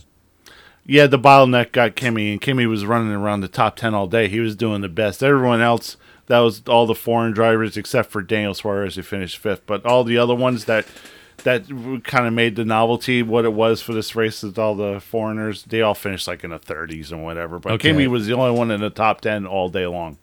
I did see Kimi almost smile at one point during the weekend too. Yeah, he seemed like everybody was asking him questions like, "Why are you doing this?" And he's like, "I don't know. It seems like it would be fun. What do I have to lose?" Stuff like that. He gave the generic interview. He didn't give the gruff, dry Kimi interview that we were accustomed to. Well, he wasn't drunk either, so. When interviewed after the incident, though, he was directly asked if he was going to come back and do it again, and he said, "I don't know. It was fun, maybe." Doors open. Doors open. He probably. I will like at some that point. because before the race, he was saying, "No, this is a one-off." Well, you never know. I mean, he raced a bunch of times, and people don't remember, but he did race a bunch of times in like Xfinity and stuff earlier, back in the earlier 2000s. Xfinity trucks. Yeah, he's not like he doesn't have any NASCAR experience. So, I mean, it's a definite possibility. And I've heard a lot of really positive things from this Project 91 thing that Trackhouse put together, that a lot of international people are actually interested in doing this now, and it's garnering a lot of international attention, especially drawing them to the sport so that people will watch because they know that name. They know it from Formula One or, one of these other European type of racing programs or endurance racing or something like that, or sports cars. So I bet you see Helio in it, or Helio, or however you want to say his name. Helicoil. Got it. Helicoil. Yeah, I'm sure he'll be in it, but Justin Marks is a businessman, and he knows that promotion attracts business, and it will attract sponsorship to his program, and he's bringing interest to the sport all at once. So he's a better promoter than interesting to listen to talk to. He's a better promoter than NASCAR is for their own product half the time. I mean, yes. Shoot. Yeah, right. I mean, yeah.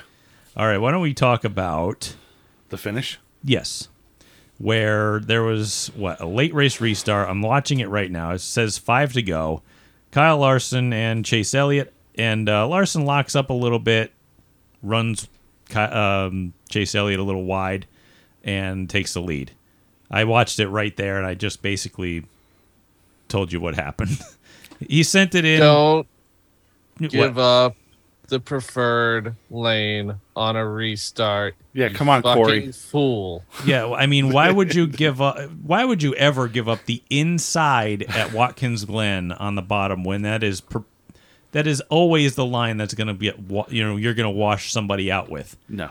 Hell, they're lucky that AJ didn't stuff it 3 wide on the bottom and clean them both out. They they think he overshot it too. He locked him up. these guys That's think right. that they have an advantage by running the car out wide, by running the outside, but it's like, no, you still have the next corner is another right-hander, and if you're not clear, guess who has the preferred lane going into the S's? The guy you just led into the bottom. What do we know? We're just podcasters now. Yeah, We're not well, even guess race what? car drivers. Kyle Larson said, well, if he's giving me the preferred lane, I got to send it in there as hard as possible. He sent it in there as hard as possible, and he overstepped it by this much and locked up a brake and went a little bit wide. I don't think give him he the overstepped it at all. I think he knew what he was doing. Don't give him the opportunity either way. Whether it's accidental or purpose, don't give him that opportunity. Hey, does this remind you of anything, guys? Yes. California earlier this year? Yeah. That was a while ago. Chase hasn't given him an inch, though, since then. So I wasn't surprised to see Kyle give it back like that. That's it seemed to be a little bit of an extra diplomatic post-race interview, and they have their team meeting today, so I wish I was a fly on the wall in that room. Yeah, I mean, again, we're known to tell people that Kyle Busch is a whiny whatever, whatever his interview is, because he speaks his mind and stuff, and it's probably hurting his contract negotiations at this point. But hearing that absolute vanilla response by Chase Elliott made my skin crawl, because I was like, dude, you can at least give an interview and still be, company minded, and not just be an NPC and say whatever is good for the company is good for me. That might have been talking points from the last team meeting. We don't know that. Kyle Petty said it in the there. post-race interviews and stuff too, that they had kind of a bird's eye view of that whole conversation after Chase got out of the car, and he was pretty animated. So there was absolutely something said there before he went to the cameras. Absolutely. Yeah, there's no doubt there had to be a buffer. Yeah, the family's got a lot of buffers. At the same time, though, that was just a typical Chase Elliott interview. He's always like that. Yeah. I've seen him snippy once, and that was at Harvick. Yeah, but again, it's too vanilla. No, he can do whatever interview he wants. I don't care.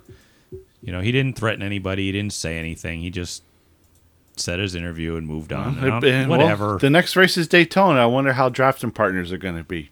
You've got to stay tuned. Yeah, but again, Larson doesn't really need drafting partners at Daytona. He's already in very well. And I credit the media for attempting to do their job, but at the same time, stop asking them 5 times in a row in different wording if they were going to retaliate. Like, shut the fuck up. Yeah, please stop trying to... Ask him once. If he says no, move on. What a bunch of bloodsuckers, huh? Yeah, they're Jesus all after. Christ. They're only after the story, and they want to sell the clicks, and it's just That's it. Yeah, so Clicks. annoying. Just like CNN clicks. Yeah. There's no massaging it. There's no subtlety to it. It's just ram a microphone down their throat and just try to force feed a response from them. Yeah, That's it. All right, so I'm all done. If nobody else has anything else going on this week, I need to go take a nap. Yeah. Before I go to sleep. I'm glad we started the episode early so that I don't have to put this thing out at 11 o'clock at night. Sid's sitting here going, thank God, I'm tired of hearing you guys Well, talk. this is definitely the longest episode ever. So I knew to start early, and I'm glad I did. I'm just glad I don't have to edit out the F-bombs. Not anymore, right? There was only like 5 or 6. It was kind of a light it was episode for that. a little subtle this week, but There was whatever. probably over 20. Yeah, probably. So anyway, you can find this... Oh, God, what's going on? Come here, bud, first. 1 minute. Raji's... Did he re-break his brake? No, his sling fell off, and he's like, bro, I'm going to do the end of this show come hell or high water regardless. He's a gamer. So, all right, you can find this podcast on every major podcast platform. You can find us on Instagram at Making Laps Podcast, Facebook.com/Making Laps Podcast. You can send us feedback to makinglapspodcast@gmail.com or to anchor.fm/Making Laps. You can find me on Instagram and Twitter at Brent Gleason01. You can find me on YouTube at youtube.com/Brent Gleason. I just posted a cool video about racing where I suck. And you can find Phil at PJX Racing on Facebook, Instagram, Twitter, and YouTube. And you can find Jesse here, essentially, on the show. All right, In a box. The boy with his broken arm, he's in position. He's a gamer. He's waiting for me to stop talking so he can finish, and I can fix his cast for him, or his sling, I mean. Boy, don't fall out of that chair for the love of God. We've already got enough broken bones around here. How do we end this show? Yes, Jesse, please be a buffer. Keep the door side down, stay on the fence. Thank you for listening. I'm sorry I broke my arm.